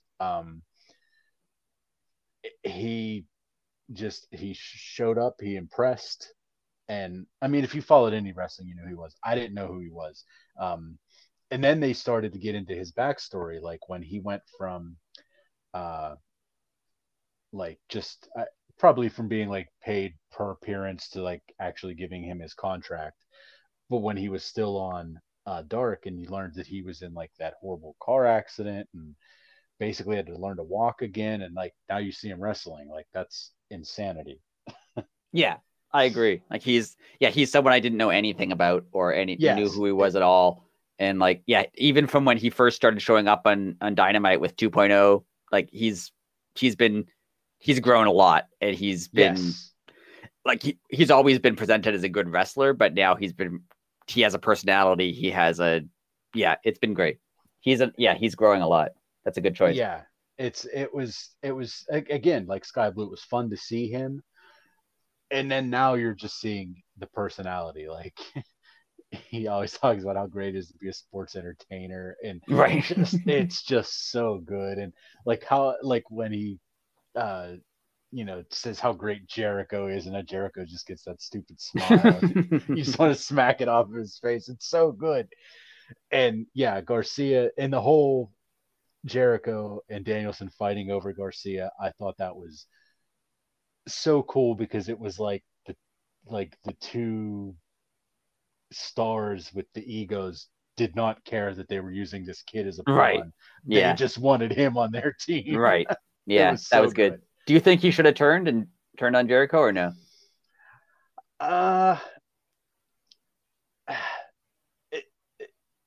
As a fan, yes, because I like him. But as far as the story goes, I think the story is better him staying with Jericho, because then that keeps him and Wheeler apart. Yeah, and I could see him being lost in the shuffle of like, he's in the Blackpool Combat Club, and so is Wheeler Yuta. Like, yeah, who are they? Like, So it's kind of like Jamie Hayter and Britt being like, if they turn him, that would be a big moment. But then what do you do with them after that? What do you do after that? Yeah. So that's my number 3. All right. I like that. Now, I did Okay. mine basically just on who I thought was more entertaining, not growth. Okay. I just like people who I thought were the most entertaining. So here's my, seems weird to say this, but here's my controversial pick for number 3 is CM Okay. Punk.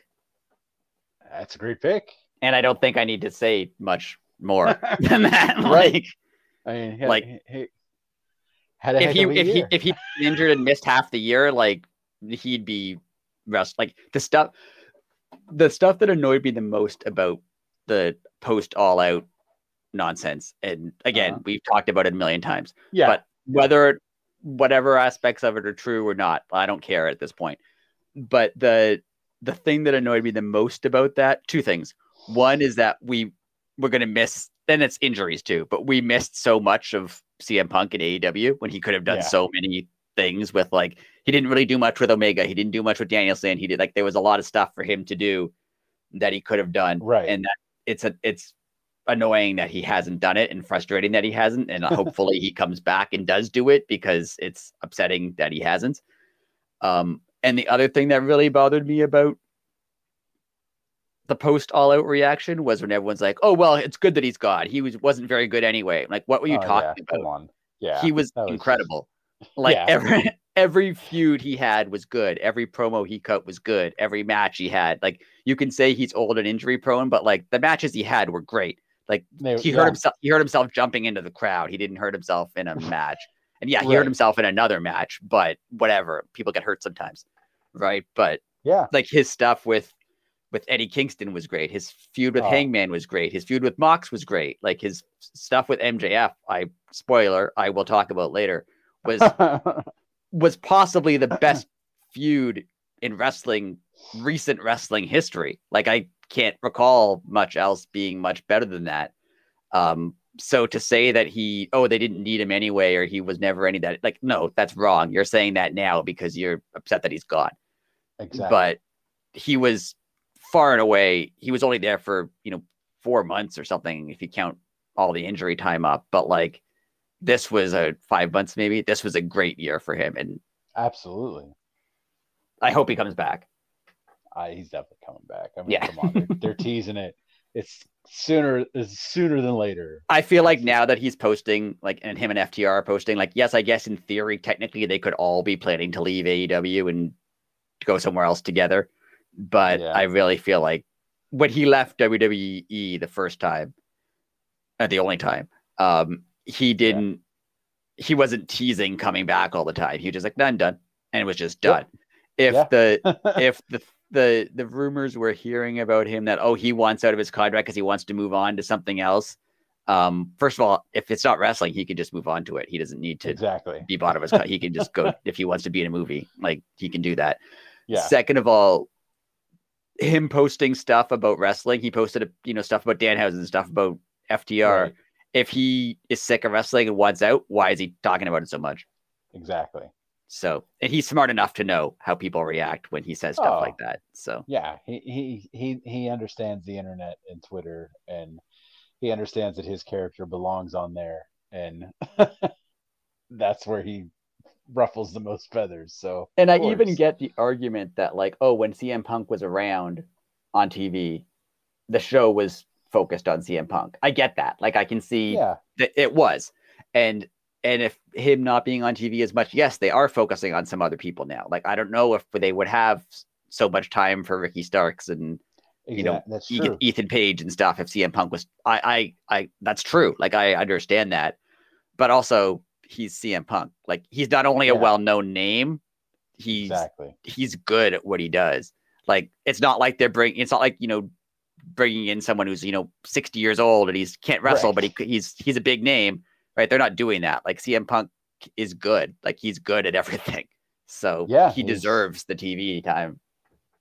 And nobody's going to complain about more CM Punk. I mean, just give the man a microphone, and it's magic, and it's entertaining, and it's funny, or let him wrestle, and it's entertaining, and it's it's emotionally driven, and it's just he is professional wrestling. Yeah, and I'm not going to say he hasn't lost a step. Like, he's 44 years old or something. Like, he's not where he was when he was 30. Like, I 100% agree with that. Right. But And so, yeah, he might screw up every so often in a match, or he might not have the same speed that he used to have. But like, you're right. Like his matches are emotional. His matches have a purpose. His matches have a story to them. Like he's older now in the sense that he's slower and maybe less agile, but he's also older now in the sense that he knows more about wrestling and how to tell a story in wrestling. And he's done a great job. So yeah, the idea that like, oh, they didn't need him anyway is ludicrous to me. Yeah. I mean, yeah. It's just the internet. And I could talk about CM Punk this week because I've decided that when we do our predictions next week, I'm not going to mention him. I've put a restriction on myself that none of my predictions can involve CM Punk. So I'm allowing myself to talk about him this week. Well, spoiler alert, he will be spoken of next week because he's in part of my predictions. Nice. I haven't narrowed it down, but I'm pretty sure he's going to make the cut. And like, I know I'm a CM Punk fan, but like, I should there's nothing wrong with being a fan of a wrestler. And I think he does it. And I'm a fan of a lot of other wrestlers too. So I'm not saying like it should be the CM Punk show, but he did a great job and he should be back soon, hopefully. And he's definitely going to be. And I feel like even if all of this is true, like working under the assumption that everything that happened that we hear about on the internet is 100% true. Correct. My feeling is that Tony Khan, and I think rightfully, isn't making a statement on him and isn't releasing him and isn't because he's hoping that they all calm down and realize, hey, we're being dumb and let's just go do cool wrestling stuff and make more money. Yeah, you could imagine. Right. Yeah. And I feel like that's exactly where this is going to go. 100%. I mean, it's going to sell whatever pay-per-view they decide to put it on. Honestly, like, they could put it on All Out. They could put it Forbidden Door 2. It's going to sell just putting his name on it. Yeah. You do CM Punk against Kenny Omega and that's all you announce. People will go. People will buy it. Like, yeah, literally that's going to sell out your arena right there. Yeah. I mean, he sold out an arena based on the fact that he was going to be there. And we didn't even know he was going to be there for sure, right? There was a good chance he was going to be there. Yeah, right? Yeah. The internet said you shouldn't miss the show. Right. So, yeah, it's nothing but positives when it comes to Punk.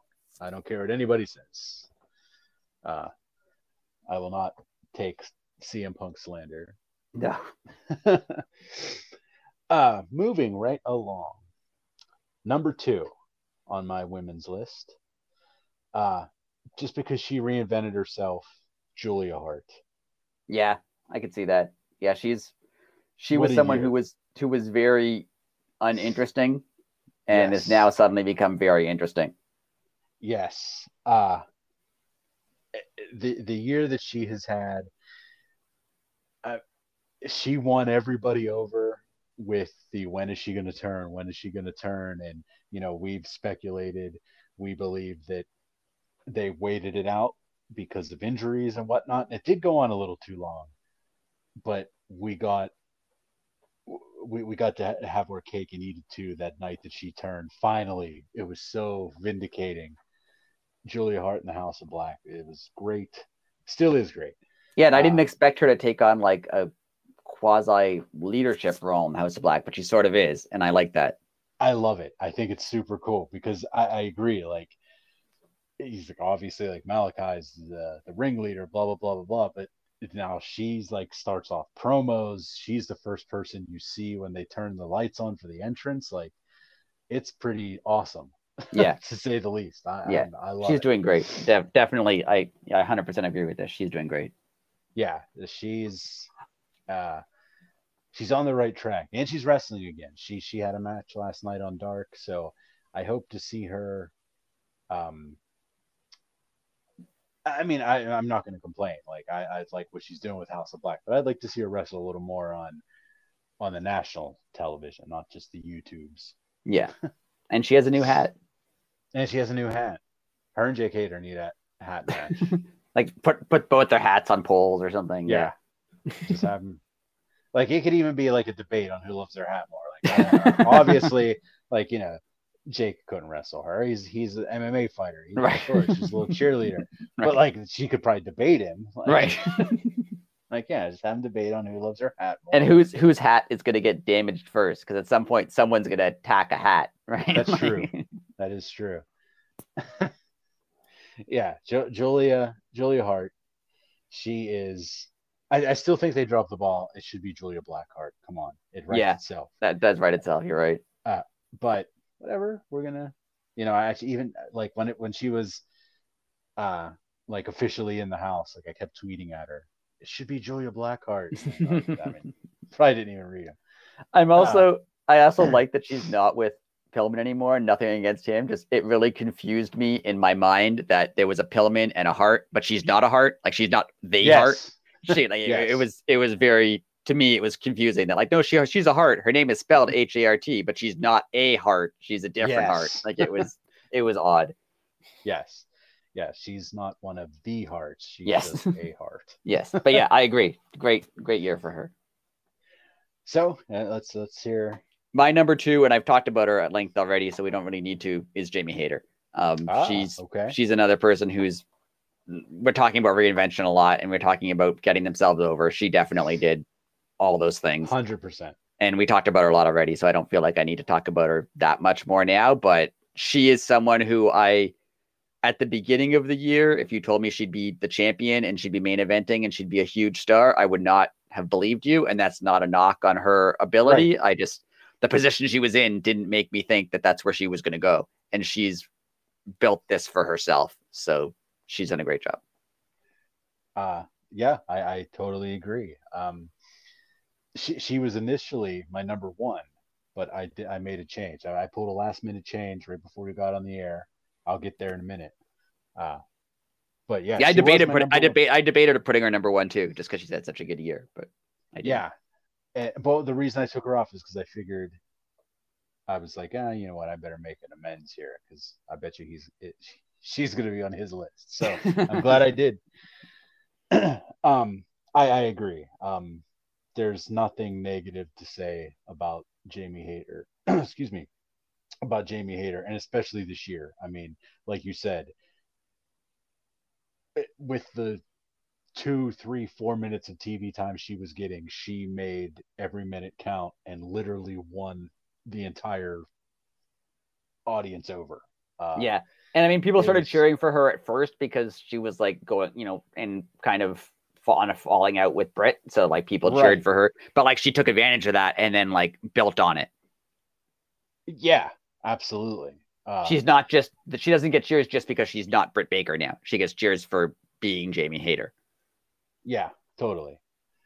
And I mean, there's nothing else you could say. Like, it's been a heck of a run, and let's hope it stays. Yeah, I dig it. On to my number 2 for the men, and this all came about because of a tweet from about, 7-8 months ago. My number 2 is Wheeler Yuta. All right.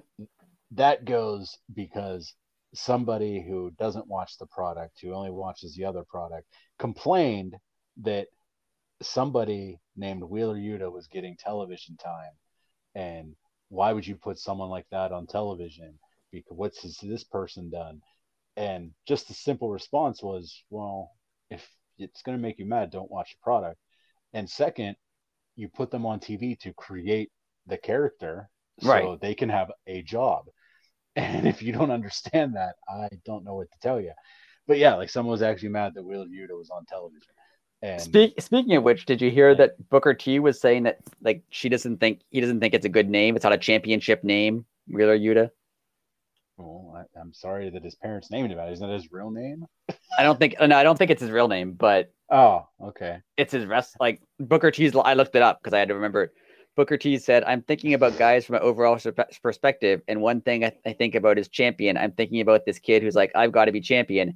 And the first thing I think about, does Wheeler Yuta sound like a championship name? That's the first thing that jumps out to me. AEW champion Wheeler Yuta. He's putting himself beyond the 8 ball immediately. And like, why? What's wrong with his name?" Yeah, I mean, I thought it was his real name. It's not.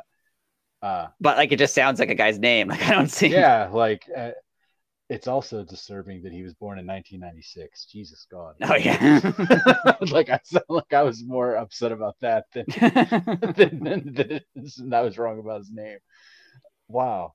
Yeah, like come on, I mean, Booker. his name is Booker T. His last name is I was T, just gonna say, right? Like that's not even a name, right? yeah, So yeah. Your last name is just one letter. yeah, like all kinds of wrestlers. I mean, CM Punk is a dub name, really, but like Yeah, yeah, all kinds of wrestlers have dub names, and they like his name is The Rock. Like it doesn't matter. Like yes, you get used to it, and it's like and yeah, you it's just a name. Like there's nothing. It's not weird. It doesn't hard not hard to spell. It's not hard to say. Like it's I don't know. yeah. It's a weird comment for Wheeler Yuta seems like he gets attacked a lot, and maybe it's because he's with Mox and Danielson and Claudio. People are like, oh, he doesn't deserve to be there, but like he does. He's done a good job, and yeah, how are they ever going to build anyone new if they like, oh, we can't put him with people you know? Right. It's weird. And it only comes from the people that only watch. Yeah, I mean Booker T is like he works for WWE. He's a WWE shill, basically, right? So yeah, but like I understand that that's what you're used to watching, and you're not used to seeing new people like be made. But why would it bother you that the other company's doing something different? Like, right. I don't get that. Like, yeah, it doesn't bug me that I don't like WWE. I just don't watch it because then it would bother me. Right. Like, yeah, it's like I'm not going to watch something that makes me mad. Like, there's enough in the world that does that. I don't want to do it to myself on purpose. And Wheeler Yuta, like he's not John Moxley or Bryan Danielson, obviously, right. but he's in a better position than he was a year ago. He's building a character. 100%. He's building who he is now. He's like building himself up. And I don't know why anyone would be upset at that. It's weird. Yeah. It's, and like, I don't know, but that's why he's my number 2, because he made some random dude's day terrible on the internet just for existing. I mean, that's pretty badass, if you ask me. Nice. I like it. All right. All right. My number 1 woman wrestler of the year, Toni Storm. Toni Storm. Great. I think she's done. She reminds me a lot of how Mox carried the interim title when things were kind of down. She was supposed to be seemingly pretty obviously she's supposed to be actual women's champion. She's probably supposed to beat Thunder Rosa and be real women's champion, but she became interim women's champion, carried that really well, made it mean something to the point where when they just declared it the real title, everyone agreed. Like she had done such a good job with it. She isn't, the greatest in promos, but she is getting there. She's doing a lot better. Her in-ring ability is excellent. Her selling is great. She looks like she's, first of all, really hurting people, but I know she's not. Yeah. And she looks like she's really getting hurt half the time, but she's not. Like she's someone who, and this is not about her on TV, but like when she left WWE, she basically left WWE because she wanted to wrestle more and she wasn't wrestling more, and just like took we talked about Shida like taking a big chance, and like I'm not saying this was as big of a chance as Shida took coming to a new country where you don't speak the language, right? But Toni Storm basically took a pretty guaranteed run in WWE, not as a top person or anything, but like probably pretty guaranteed run to be like, no, I think I can do better than that, and just left and knocked it out came to AEW and did a great job. And she could be anywhere on the card. Like she had we called it Tony Rosa. She was in a tag team and she did a great job. She could be anywhere on the card, up and down the card, and she could do a great job. She can wrestle basically anyone. She had some of the matches of the year with the Thunder Rosa and things she did with Serena Deeb and like Shida. She has natural storylines with people like Shida and people like Jamie Hayter. Like she's done a great job on basically whatever they've asked her to do. And yeah, that's why she's my women's wrestler of the year. As she should be. It's a great pick. I totally agree with that pick. And it was tougher when we talk about the men's list. It's pretty obvious. I have a pretty obvious number 1. The Toni Storm and women's wrestler of the year was closer because there's a lot of people who've done really well. I could have Yeah. easily put Jamie Hayter in that same role. But just Toni Storm carried basically when the division there was a lot of injuries. I mean, Saraya wasn't there yet. Yeah. But, Ruby was out. Like Thunder Rosa, who they built a lot on, was out. She kind of carried it for a really long time and made it better to the point where now it is one of the highlights of the shows. And she helped build it there. So I think she deserves that. Yeah. And as we said before we started all this, like the women's division is hot right now, and it's the most improved group. I mean, just in general, they all had a heck of a year. Like, yeah, for sure. That's why it was harder to pick. It was harder to pick because they all had, and not to knock any of them, like none of them. But the women's division in AEW, it was a lot of people you didn't really know much about, and people who they were in WWE, but they weren't stars like Ruby Soho or Toni Storm or Athena. Like they were in WWE. But they were top of the card. They weren't main event level talent there. And they came to AEW and became main event level talent and like brought everyone else up with them. Yeah. Yeah. They basically like, not trying to disrespect WWE here, but they basically did the women's revolution in the other company. Yeah. And they've done an incredible job at it. And they the fact that they brought everyone up with them, like Tony, like the whole division as a whole is raised up in the last year. Like it's not like, and this is not a knock on Britt Baker, but like the first couple of years of AEW, like they elevated Britt Baker and Jade, and that was it. Like they were the two, and that's fine because they're both really good. So but like now it seems like kind of everyone's coming up all at once, and it's really good. It's very good, so good. It was fun to watch. Like it was a very organic thing with the whole division, and it didn't happen overnight either. Like, but it was and it didn't have like a Stephanie McMahon come out and go, now we're having a women's revolution. Like they just kind of they just did it. They put their nose to the grindstone and did it. Like I said, I based a lot of this on who's just I think the most entertaining, and I think she's one of the most entertaining. And I mean I can't disagree with that. And it's weird, man. Great minds think alike.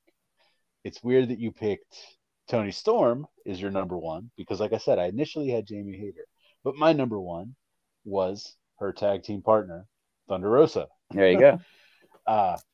I think she had a heck of a year. When she won that title at St. Patrick's Day, St. Patrick's Day Slam. That was just something special. That was a moment. AEW creates moments, and that was a moment. Like, that was all the years of indie wrestling coming to an end, and her being vindicated for putting the time in. And unfortunately, she got hurt and had to lose the title that way. But she had a heck of a year. She really did. She had some great matches. It's another unfortunate thing is like the whole, like we talked about the women's division coming up. A lot of them were injured or not there when she was champion. So she kind of ended up with like, she was like the last champion they had before it all came together. Yes.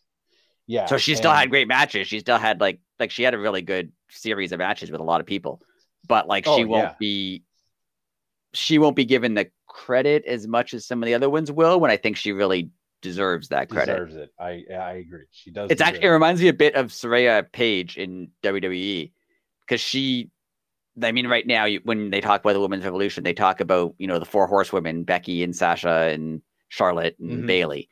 Right. But Paige was there, just 2 years before or something. Like she was there kind of on her own when it was still not respected and still not being treated that well. And she kind of, pushed her way in, and then everyone else followed. And Thunder Rosa seems kind of like that. Like she was, not that she pushed her way in, but she was like right before it became a big thing. She was there. Very, very interesting. Very cool though. Yeah, and she has a great year. She had like her matches. She had some matches with Serena Deeb that were Excellent matches. Oh, those were off the hook. Yeah, those were. Man, it's like, where did this year go? Like that seems like it happened yesterday, and we're like last March. Jesus, yeah, I almost know. like we're approaching March again. I know. Yeah, whenever she comes back, it's going to be great. Like she's going to join a division she could have so many great matches with so many people there now. Like it's going to be really exciting. Her and Jamie Hayter, her and Toni Storm are going to have some really, really good matches. Yeah. It's just, give me Thunder Rosa and, Saraya, sorry, all day. I would love to see that. She could have so many good matches with people. And it's unfortunate that she got hurt when she did, but she's going to come back, and I feel like she'll come back and just as strong. Absolutely. And she'll be in a position now where she has built-in feuds with, Jamie Hayter and Toni Storm and, a few other people. She could just slot right back in there. So yeah, she wants that belt back. I mean, it's going to be fun. Yeah, good pick. I agree. Thank you. And your number one man of the year. Did we skip my number two man? I feel like I didn't talk about it. We did. Sorry. Yeah, we did. I feel like we're behind. Yeah, I think I messed up the timing. Sorry, my number two, MJF. Oh, okay. Good pick. And I don't feel like I need to talk that much about MJF, but one thing that I've mentioned repeatedly on the podcast is that his promos as MJF since coming back from his, hiatus are different. Oh yeah. They're totally not just like him taking, and Ricky Starks pointed out, like he always takes the low hanging fruit, right? It's easy to like make fun of a city and their sports teams, right? That's an easy way to get people to boo you. And he still does it sometimes, but just, he has a more well-rounded character. He has a more well-rounded personality. And whereas before you could be like, oh, he's good on the mic, but he also goes for like, cheap heat. Now he's good on the mic, but he like builds stories. He builds angles. He has a character that's unlike really any wrestling character you've seen, where he's like a smarmy jerk. He's like, like a JBL type guy, where he's like a smarmy jerk who like doesn't want to fight, but he's not entirely bad, right? He has some good qualities. He like was he feels like he was mistreated as a child, or he was like left behind as a child, or like made fun of, or had a rough time getting into wrestling. Like he has some good qualities that make you kind of feel for him, even though he's also a terrible person. It's like, it's really layered, and it's really cool. Yeah, it's the most like, I mean, obviously I don't know him personally, but it seems to be like the most like stone cold gimmick. Like, that is just him, but turned way up.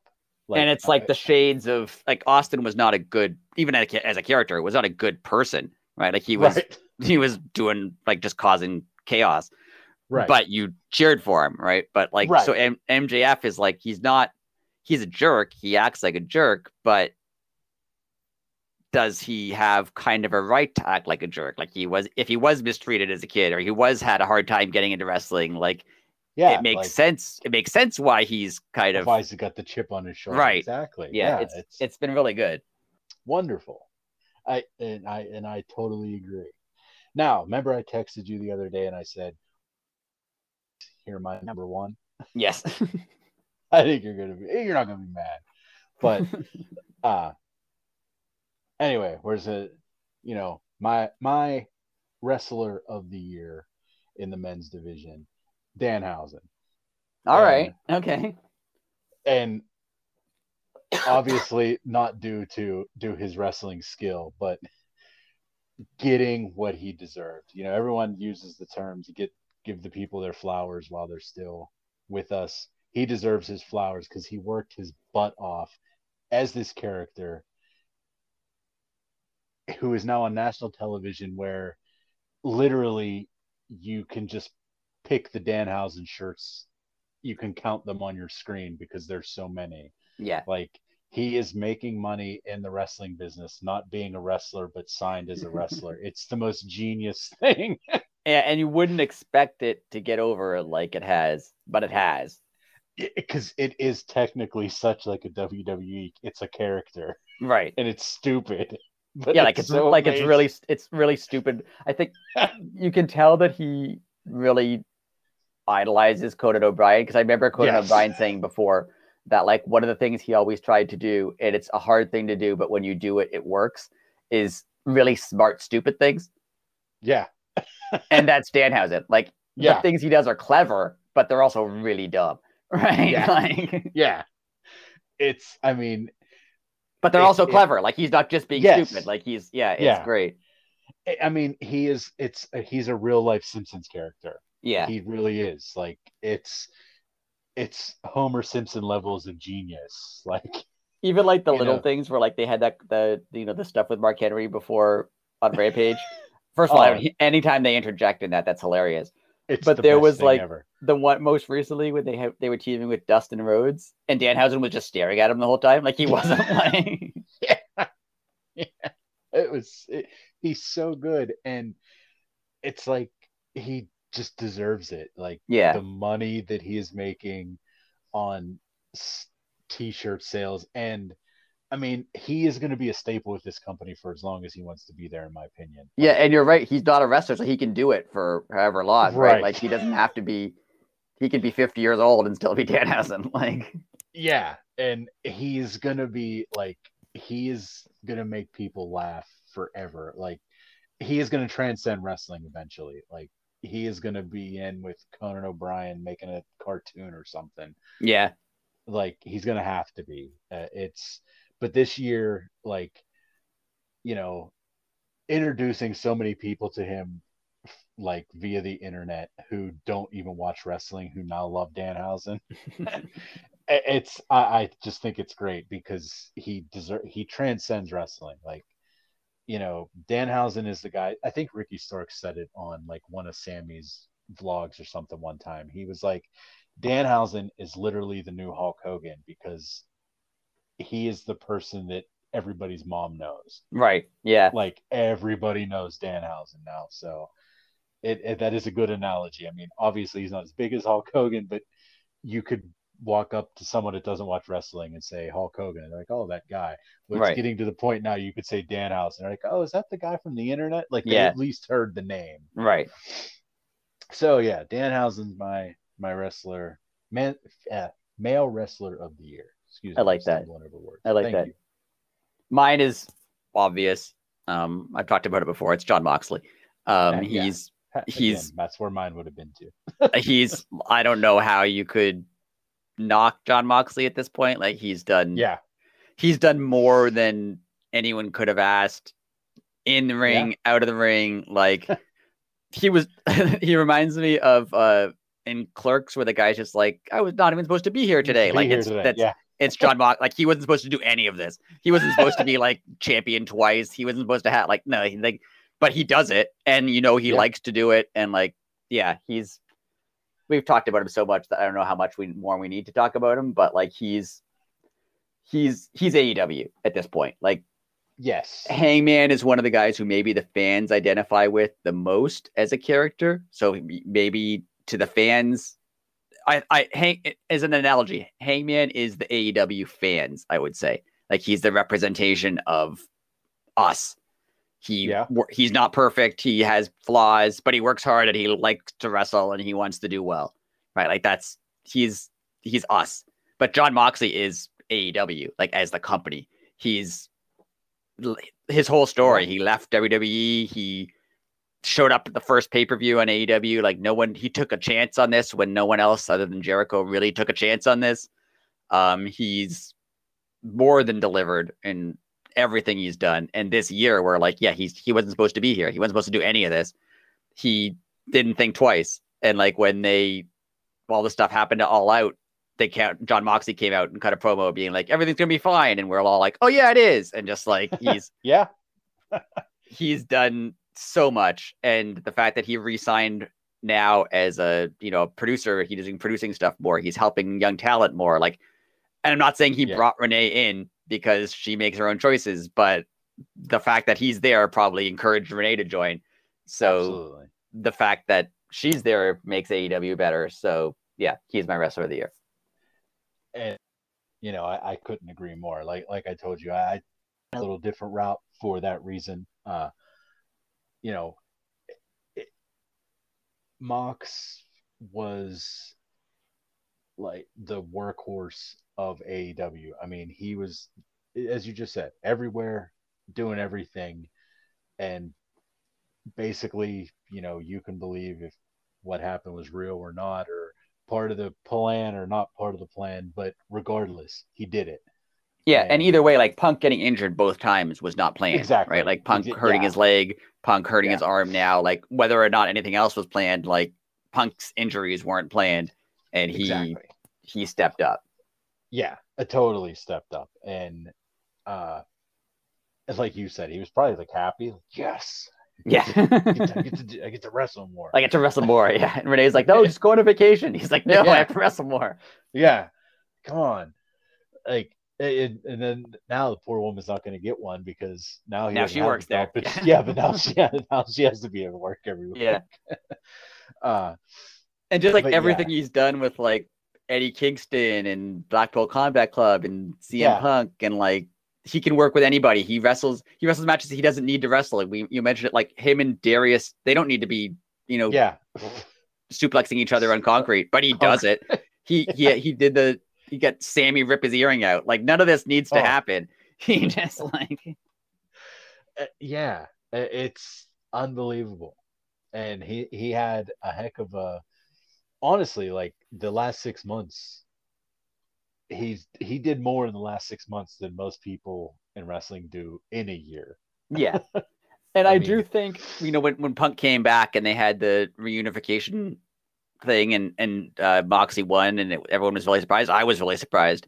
And I believe when people are saying, oh, they wanted to have, whether he pushed for it or didn't push for it, they wanted him to win just to solidify him that he actually was AEW champion that time. And he deserves that. Like it would be unfortunate if that reign just didn't count because he did a really good job with it. So they clearly respect him as much as he respects the company. Like he's a guy who maybe he'll go to WWE when he's retired to get inducted to the Hall of Fame with the Shield or something along those lines.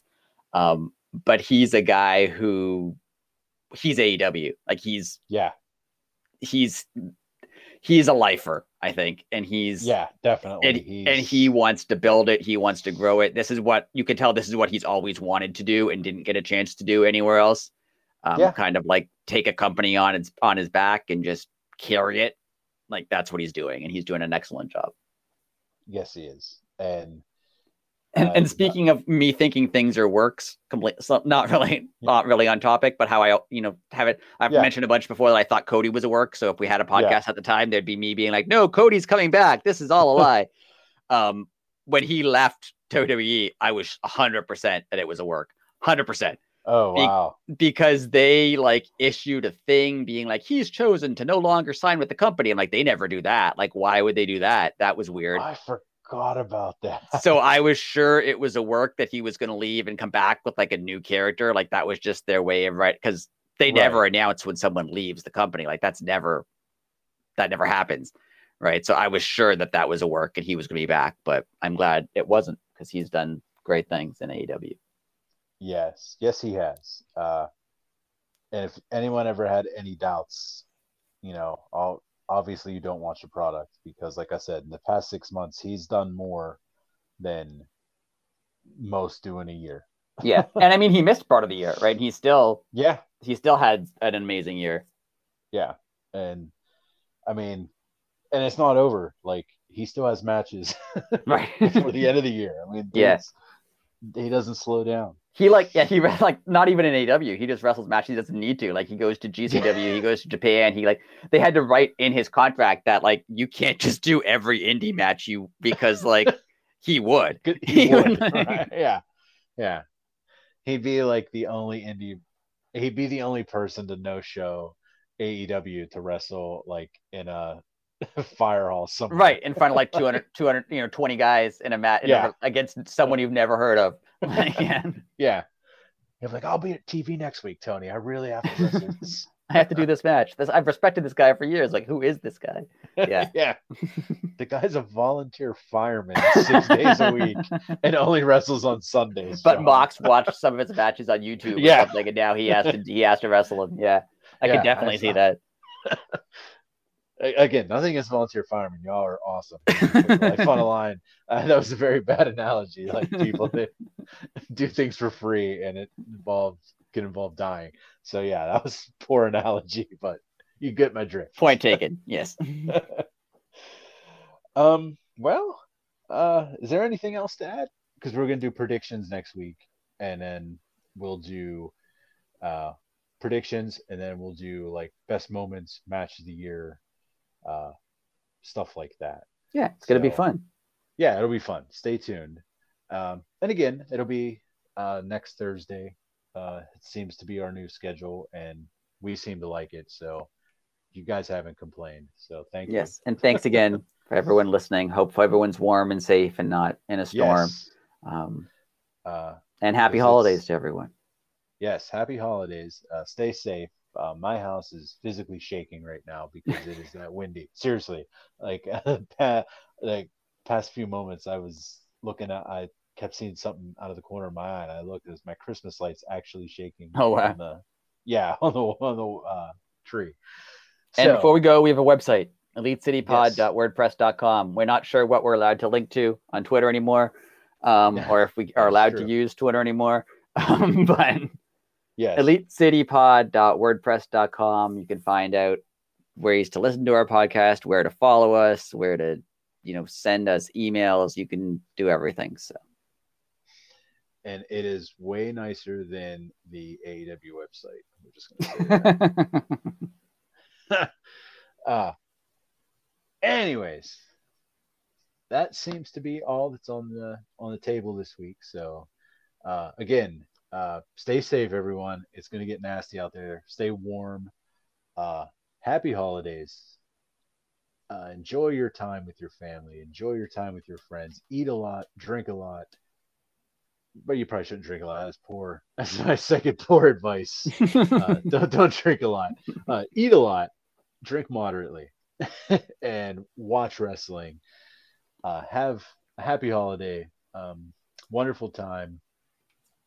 Rick, happy holidays, my friend. Thank you. Same to you. And we'll be back for one more podcast this year. One more podcast this year. We'll see y'all next week. Until then, later.